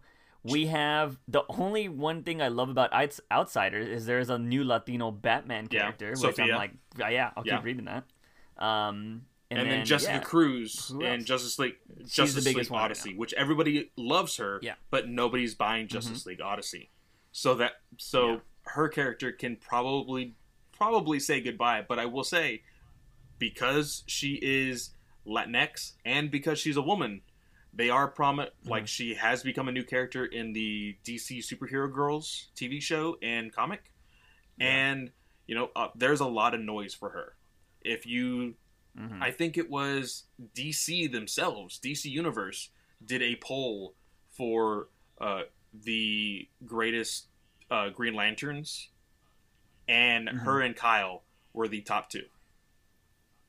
Yeah, and I don't get it, and I think DC doesn't want to make the mistake that Marvel did, although it did for a while seem like they were about to go that way. But unfortunately, it looks like some of the big dogs, from the rumors, we have no confirmation of this, some of the big dogs were like, this sucks, I will leave if we don't change this. Granted, you can take that in 2 ways. Because you could take it, well, why? They don't want progress, they don't want whatever. I don't see it like that personally. I think good writers know that you can't just throw something in somebody's face. You have to build them up. Jessica Cruz was built up. They were like, oh, we're going to do Rebirth. Let's introduce these new characters. Which, granted, I think she was there before. Yeah, she was introduced like right before the Darkseid War in Justice League back in New 52. She was like another version of Green Lanterns, right? Like they have like a cloverleaf or some shit. It has some, like they've played off of her again. Anxiety. Yeah, they played that character. Like, because she was something like that. It's I believe it was also a character that was in the Crime Syndicate on Earth 3. Yeah, it's the same thing. But she was introduced in right before the Darkseid War, and then she turned back into that character very recently at the end of her Green Lantern run, before she became a part of the Justice League Odyssey team. So, she became somebody that was like, hey, let's push this. People are loving it. Let's keep her, still in the limelight. And I think they're really wanting her to, keep her alive in comics with Justice League Odyssey. But like I said, not everybody is reading it. And it's a shame. Hopefully she'll be on HBO Max. I hope so. That would be really great. Do. Yeah. But anyways, so bringing this all back around, that's the reason why we know about Blue Beetle. We know about Ted Kord and all that stuff because we were reading that Blue Beetle. That Blue Beetle actually had Batman in it too, so if you want to go check it out. But the thing about this is I don't have a problem with it because I have no personal connection to Ted Kord, right? I care about Jaime Reyes more than Ted Kord. Granted, I was very interested, and I'm still interested to see if Tom King was going to do a Blue Beetle Booster Gold series, because that's what everybody thought was going to happen. It would be very interesting if that is in the works, because he's working on something secret that nobody knows about. And he said he's working on 4 detective series type detective stories right now. And that's the only one nobody knows. It would be interesting if the 2 Toms got together somehow, and whatever falls out of this Suicide Squad with Ted Kord plays into whatever Tom King's doing. Because then, what if it's like somebody's controlling Ted Kord, blah, blah, blah, blah. Like, you know what I mean? We just saw it in Identity Crisis, which we just talked about. Like, you know what I mean? Like, it could be a crazy mystery. Tom King does mystery very well, in my opinion. And, yeah, I don't know. And if it's like Booster Gold that's trying to help the smart partner figure out what happened, that would just be good storytelling, in my opinion, because Booster Gold is such a dumbass, but he's like, I'm gonna help you out, bro. Like, we got this together, bro. We're gonna figure it out. Could you imagine Blue Beetle helped him? Could you imagine Booster Gold being in that situation twice? Do you know how many people would be so pissed? Like, oh my god. Now, but I think this would be a redemption story, though, because Blue Beetle was there for him. So he's like, I gotta be there for you, bro. I think that's how it would go down. So, because, like, they were both in bad spots. Like, if Ted Kord, this looks really bad for Ted Kord. So, if Blue Beetle's gonna be like, dude, what happened to you? I'm gonna bring you back. I think that's well, in that's that cool. sense, yeah. In that sense, yeah. But if he didn't necessarily know why, and Blue Beetle was kind of manipulative, and then Booster Gold was like, I'll help you, bud, and then he is more seen as an accomplice, and he gets in trouble again. Yeah. Like, fuck, dude, that would suck. Yeah. Yeah. Hopefully it would be kind of the same situation, though, where the Justice League is trying to find Ted Kord for this, and Blue Beetle's all like, I know you didn't do it, man. Like, we're going to figure this out. And then they're just on the run. Like, it's a buddy cop on the run story, you know? That'd be interesting. But yeah, Suicide Squad, as always, has been phenomenal with Tom Taylor. Very interested to see where he's going with Deceased and this. And then have we got any word on what's going on with Superman? What is he doing with that? With who? Oh, Tom Taylor? Taylor. That picture, he confirmed it was a tease for freaking Deceased. But he did say right after that, he's like, oh, that was something for Deceased, but I will say I still have something more to come. So he's still teasing something. He still has something in the works for DC. Everybody's hoping that it's Superman. Please. I know I told you something. I said maybe he'll take over one, but Bendis keeps the other or some shit like that. I said Bendis something needs to let go of everything. Yeah, I don't know. But anyway, so this is pushing almost 2 hours right now. So I think what we'll do is we'll talk about 5 and 6, and we'll push the Adventures to next week. Just to save some time. So let's see. Let's go ahead and jump into issue number 5 of Batman. This is the digital first. If you guys don't know, we've been covering these a lot lately. These come out every single week. We are issues behind, but we're going to finally catch up this week. And we're going to talk about number 5, which happened to do with Batman and Clay's favorite Bat family member, kind of. All right, so this one was interesting. So basically the story about this one was that there was a lawyer that worked for a lot of the mob people, and it turns out that, which it kind of blew my mind, but then again, I was like, this is Gotham, that they had a lawyer defending all of these mob bosses, and he learned all their secrets, but it turned out he was faking being a lawyer. So now, legally, he has the right to say all the stuff they told him, and the mob wants him dead.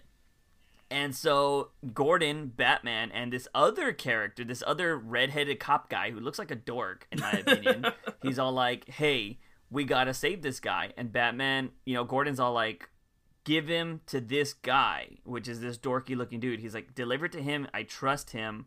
Like, it'll be good. And Batman's like, are you sure? He's like, yeah.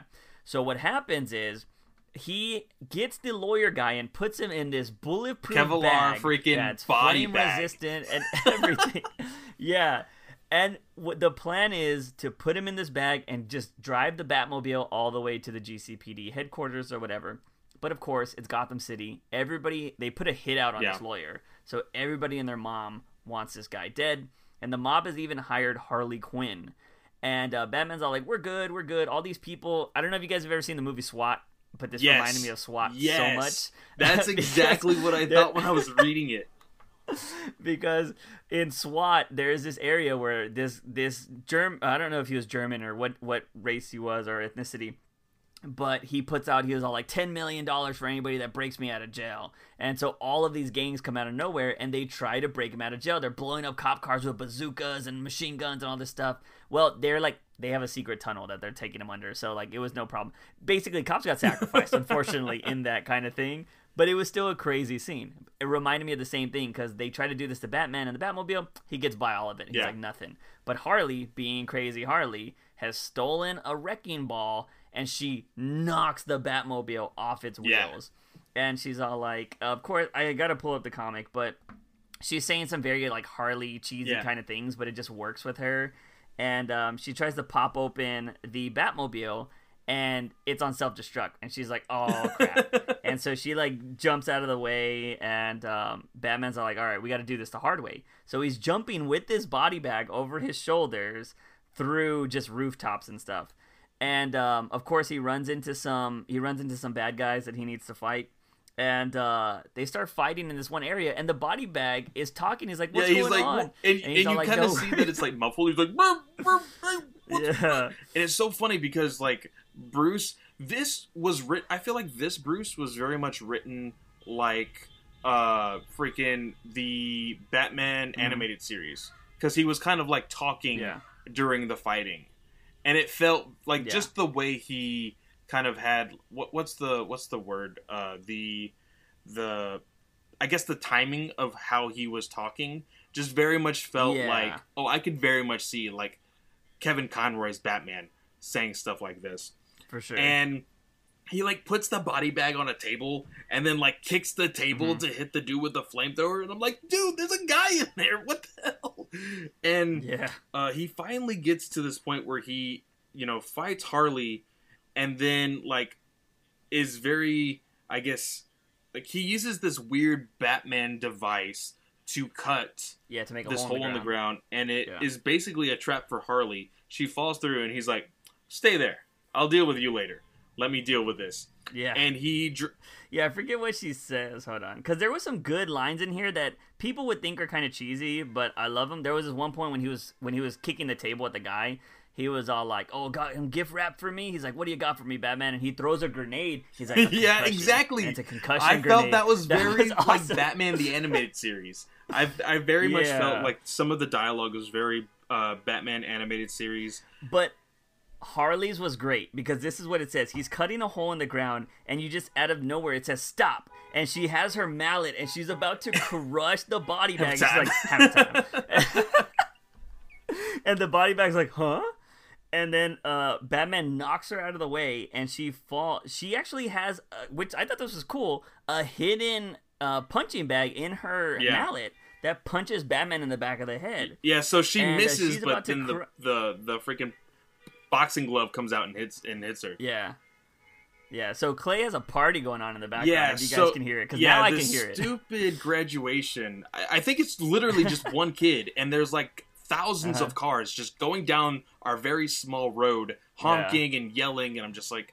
And on top of that, it is raining. So I'm like, Jesus Christ, go home. It is raining. You don't need this stuff. Although... This is, I will say, let's applaud them for being social distance, and, that's why they're doing it, I'm assuming. But anyways, back to the comic. So if you hear that, we apologize. We'll try to clean it up in post. But anyways, so Harley falls through the floor, and she's all like, because she's also talking about being a doctor. She's all like, I'm a doctor, like, I'm gonna help you. And then she falls through the thing, and she's like, oh, I see you can prefer a more holistic approach. And he's like, I gotta go. We'll finish this later. And so I love this kind of Harley in other series. I can't stand her series. I don't know why, because I think Sam Humphries does a really bad job at writing Harley because he thinks that Harley needs to be cracking a joke every, like, in between panels and, like, in between her own sentences and things. Like, he goes over the top with it. And I'm just like, that's not what a Harley book needs to be. Like, a Harley book could be, like, almost like a freak. It could be like the animated series. And if not that, it could be as subtle as something like a freaking Birds of Prey with some jokes in it, you know? It could be something as subtle as that. And oh my god, these guys are going to be So, yeah. but the ending of this book is where my favorite character finally shows up. You know, Batman is like, he's finally at the Gotham Central. He's giving it to this person. And what does he say? He says, here's your delivery. He's your problem now. And you see this guy. He's like, oh, man, we're going to be so rich. That was so easy to pay off so-and-so and blah, blah. And he starts to unzip the bag, thinking that it's this guy, this lawyer, and Nightwing just comes out of nowhere inside the bag and just punches him. And you learn that Bruce didn't trust him. And even Gordon says, oh, I'm sorry, man. I'm so sorry. I thought we could trust him. Yeah. So where is this guy? He's like, oh, he's in a dumpster back in this street. And he just left him there, which I thought was pretty cool. And you know, there is a little bit of wisecracking between Nightwing and Batman at the very end. He's like, you know, I'm all for helping you, Bruce, but you never told me there was going to be a flamethrower, like at the very end, and that's how it finishes. I do enjoy these. This one wasn't as much as informative as the others had been, as far as it being like, oh, this is for a first-time reader. But this one was all-out fun, which I think was, you know, also important for some of these books. Because although Batman is something that's very serious, for me, I have recently been binging Batman Brave and the Bold, which is very much a kid's show, but it's hilarious. And I very much enjoyed it. So, although I couldn't stand a Batman book being that all the time, I can understand it having an issue like this every once in a while. Yeah, no, I think this was really good because if you read more of the stuff nowadays, they're kind of like that. It's a lot more action than it is like detective-y or whatever. You got to read Detective Comics. Granted, Detective Comics isn't always detective-y either, though. So, you know, you're lucky if I wish they would really separate those a lot more than they actually do. But these series for digital first, I've been really enjoying them because they feel like one-shots, but that you could be like, oh, yeah, this is in like a week of Batman, or this is in like just Batman deals with this stuff all the time. But yeah, I really enjoyed this issue because it was fun. I loved Harley. I love when Harley's in other series that are not her own, and people actually, like, I love her in Suicide Squad. I think she is great in Suicide Squad. But yeah, so it was fun to see Harley here. But now the next issue, issue 6, has to deal with the Joker. Our second book with the Joker, if I'm not mistaken, because we covered issue 4. Was it 4? Yeah, 4 had the Joker in it as well. This one was fucking fantastic, in my opinion. As the YouTuber, and as the people that have very much been, you know, living in the evolution of social media, I think we could very much understand this. And it was great. Yeah, so what happens here, and in today's society, it fits so well. So what happens here is Batman, we get a little bit of kind of like a little insight to the world of Gotham, and kind of American. I think only Americans might relate to this, not a lot of other countries. If you're listening to it out there, you might actually have healthcare. But in America, we don't have really great healthcare, and if you want great healthcare, you're going to pay out the ass for it. But Joker has decided, well, hey, if you can't pay your healthcare, I'll pay it for you. You just got to make me a cool video and say, I think it's pronounced Balyushka. Balyushka? It's not Bababushka, which it's spelled differently. Because I tried to look up this word to see if it was actually a word, and they tell you in the comics. I just made it up. Like, it's not a real word. Because Batman was like, he can't find Joker, and he's like, maybe it's in the word. And Alfred's like, and it's so cool like, because we always talk about how Joker is methodical. He is a planner. He is just as much of a planner than Batman is. And so you even see the thought bubbles or the thought narration of Joker. He's probably looking into that word. But little does he know, I made it up. So the great thing is, Joker has come on the airwaves and he says, I will pay your bills for you if you do a fun video, and all you got to say is Balyushka or whatever. And he will only choose, 5 people every week. and he will give them like $10,000 or something like that. Or I don't know if it's like $10,000 or if he says he'll pay your bills. Just pay. That's all he says. And he talks about using cryptocurrency, which is also something that is very much newer in today's age, which I liked as well. Yeah. Yeah, so that was really cool. So what happens is nobody puts any videos the first week. They're like, nah, it's a Joker. I don't believe this. But there's also this reverend in the story who plays a bigger part later. And he's all like, nobody should fall for this. I'm trying to raise money. But he's literally just selling muffins and getting like nickels and dimes. And he's like, there goes another muffin. And everybody's like, that ain't going to pay for shit. So the people that are really struggling, the first week there's 13 videos. And it's just like random. It actually happens at a board meeting with Bruce Wayne and other millionaires or billionaires. And this guy comes out of nowhere naked. And he's just with the camera on his head. And he's like, Bollywoodska or whatever.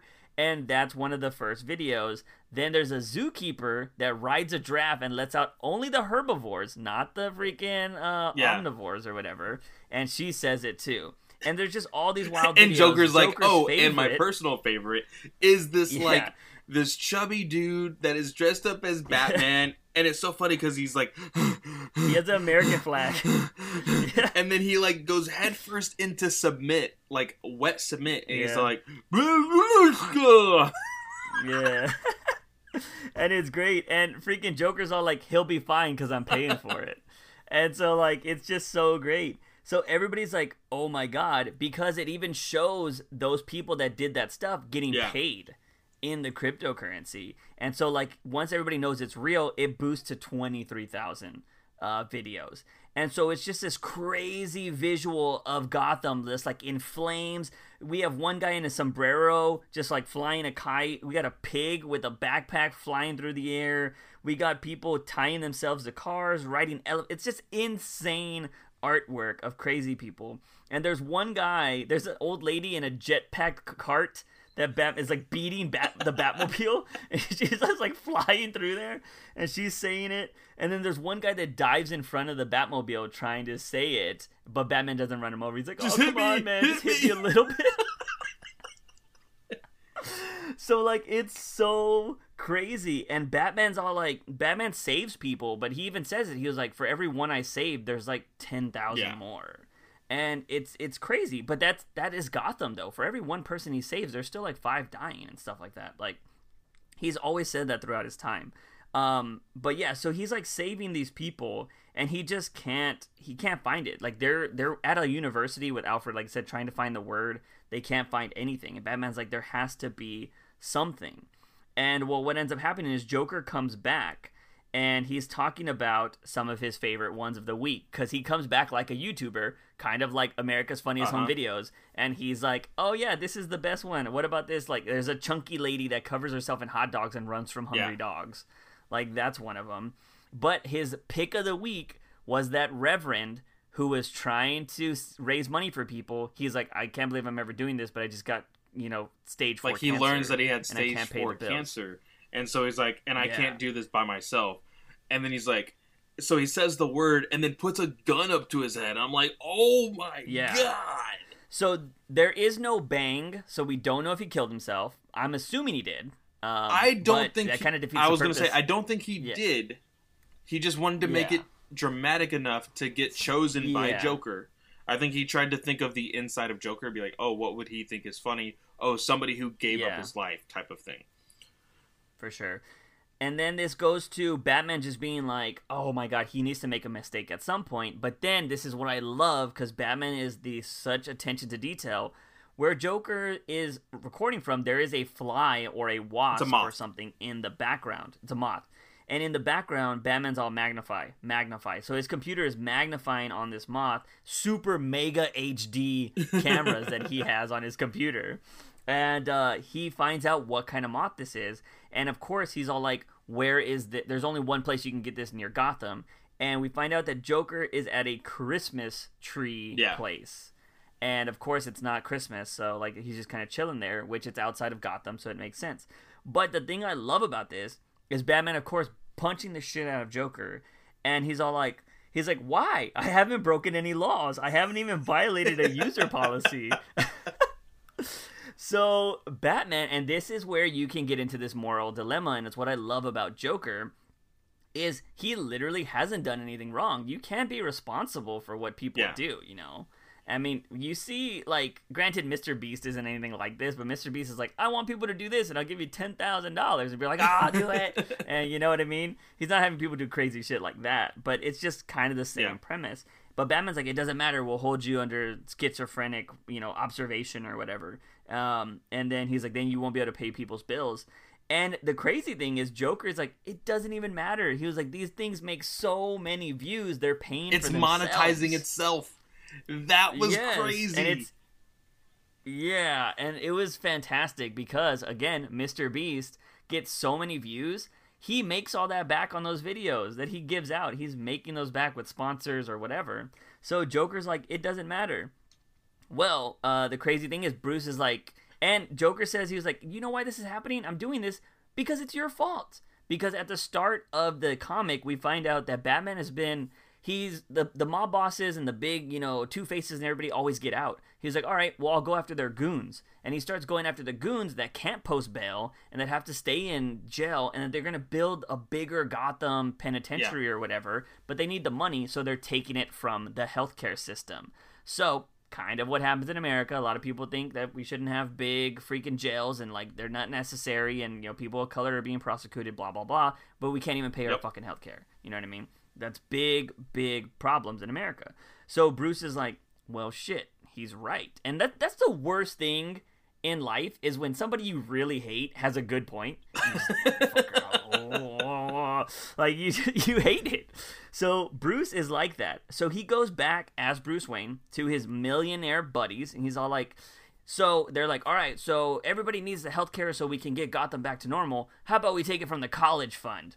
And Bruce is all like, hey, we're all billionaires here. We could pay for this our own selves. And everybody's like, college take fund. It from the college fund. Yeah, nobody wants to use their own money, which, again, if you don't live in America, you probably don't see all this shit. It's the truth. Billionaires don't pay taxes here. Billionaires don't pay taxes. And billionaires, they don't. It's what it is. It's the top 1% doesn't care about the bottom 99. And so it was very interesting, very relatable. And what happens is, this is my favorite. I don't know how you feel about this. Yeah, I don't know how you feel about this, but I love newscasts in comics. Love them because they always give you extra information that doesn't need to be spelled out or anything like that. It's just like, hey, this is happening, and it's just extra information, and I love it. So a newscast comes on saying that student debt is at an all-time high because the college fund has been cut, and guess who comes back? They do say that the prisons have almost been completed, but that college debt is at its all-time high. And then the broadcast turns off, and then lo and behold, Joker's there. He's like, hey, I know who could pay for your college debt. You just have to make a video saying, and he says the word again, and it's just like, damn, this is gonna keep happening. It is so good. I took that part of the ending, and I posted it on the Comic Book Legion Twitter, and I was like, man, I wish there was a Joker right now. And I tease my wife for this, but my wife is in college, but I tease her all the time about, you know, just it's a big thing with money, and, you know, thank God for financial aid and things like that. But I joked around with this, and I'm like, man, would I really talk to Joker over this? Would I really make a video? Yeah. But it's just so insane because, like, I love when stuff like that, because I know a lot of people say they read comics to get away from that, but I don't know. Like, I like seeing it that people, superheroes, and all this stuff would deal with the same shit that I deal with. I feel it's more relatable at that point. Instead of just trying to get away from, like, oh, they fight superheroes. I actually feel more disconnected when they're, like, fighting the big, you know, aliens and all this other crap. I'm like, how do I relate to that? Unless they add something in that story, then I'm like, oh, the loss of a character or this and that, I can relate to that. You know what I mean? But, this was fantastic just because the Joker technically did nothing wrong, and Batman was just like, you motherfucker. And then he's back to do it again, and he's like, this is never gonna end. And it's a very interesting story, and I think these are the kind of stories that I think some people would be like, oh, I would love to see what happens next. It's just a repeating cycle. Eventually, I'm pretty sure Batman would do something different. I don't know. I absolutely love this story. The digital first, if you guys are not watching it, you can get those first 6 issues right now for $6. Yeah. Like, so I good pricing. Just to put it into this reference, if you were to buy 2 new Batman comics right now, it would cost $6, and you only get 2. Yeah. You can buy all 6 for the exact same price. Yeah. Which is crazy. And you haven't, and you don't need to go read a previous Batman story or continue reading the Batman story, because if you go and buy the current books, you're already behind 90-something pages, or 90-something issues, and so you'd be super lost. But with these, you can just start with these and just read really good Batman stories and start learning about the other characters, and then decide, maybe you want to turn that $6 you spent into a month-long subscription to DC Comics. We're not sponsored by them, by the way. I do have a DC ambassadorship, but that has nothing to be involved with this. It has just not. I'm just telling you, as a comic book fan, if you are, hit up for cash, but you want to actually read these kind of things, there are alternatives out there for you that you can actually read comic books. DC Universe is definitely probably your best option, though, because I've read so many comics. Also, if you do get the DC thing, there's this rewards thing now to where you can get some cool shit. I'm saving up for a statue. I am going to save up for a statue first, and then whenever I get, like, if they keep coming out with, like, really good statues, then I'm just going to be like, crap, I'm going to have to keep getting these statues. But I told Abby, I pay for this service yearly. So I don't pay for it monthly, I pay for it yearly. And I told her, if I could end up trading my points in for each month, then I can just use the point system to renew the service over and over, because they do give that option. And we don't know if it's continuous, though. We don't know if you burn it once, if it's there again. That's true. What I mean? That's true. Yeah, so it would depend on if it's a new one, because they said there'll be new rewards all the time, but I'm pretty sure they don't have a bajillion of those Harley Quinn statues. You know what I mean? That's why I'm trying to get up there quick. I want to get the highest thing there is, and then after that, I'll see what's up. But that Harley Quinn statue looks cool, and there's a Batgirl gold and white statue that looks pretty cool too. So I'm trying to get the hardest stuff. I'm at like 700 plus points. There is a cap per week, so I will let you guys know that. But it's like 200 plus per week or something like that. But I've gotten all mine from reading Catwoman, because I've been freaking, and then all the Identity Crisis, like I got all my points from all of that. And I've read so many comics, which it's funny because I feel like I've read so many in the last couple of weeks, but it's only like 1 or 2 series, and there's like a billion series out there. Dude, so they have so many comics there. And the crazy thing is that they still need to add more to fill in those gaps of the series that are still there. So, definitely I would say, and we learned that only several shows are going to be on HBO Max, so they are going to keep some on DC Universe. Guys, if you want to support DC Comics, DC Universe app is the way to go. And if they get rid of all of the video media on the DC Universe app, I hope that they use that open space to put even more comics in there. That's what I would hope. But and I think that's where we're gonna call it. I think. Yeah, for sure. You got stuff of to course. out? I have my podcast, Fanboy Comics Podcast. You can find it anywhere you listen to podcasts. I post shows on Thursday, Friday, and Saturday, talking about Marvel, DC, and the Shonen Jump app, talking about classic and new stories all at the same time. And then I have the Comic Book Legion podcast, which usually posts every weekend with my co-host Mark. And you can find me on Instagram and on Twitter at FanboyClay. Nice. Of course, you can always check me out on the Juice Reacts channel, which we don't upload daily, but we do upload about like 5 times a week. So highly suggest you go and subscribing to that channel. A lot of Apex, a lot of Warhammer 40k recently, but yeah, I've uploaded a whole bunch of different types of things there. Bat from the Box channels, actually, we are uploading sections of the podcast on the Batman News Weekly podcast, or the Bat from the Box channel. So if you want to just see like some of the big points, you can go check that out, or you can always, please continue listening here. But, and then, of course, my Twitch channel, twitch.tv/JuiceFromTheBox. We will be streaming later today, which this podcast will be tomorrow, so it doesn't even matter. But we will be streaming on Friday as well, so definitely come check it out and hang out. It's always a good time. But that's going to be it, ladies and gentlemen. As always, he is Fanboy Clay. I am Juice Wayne. Remember, Batman is awesome. News Weekly!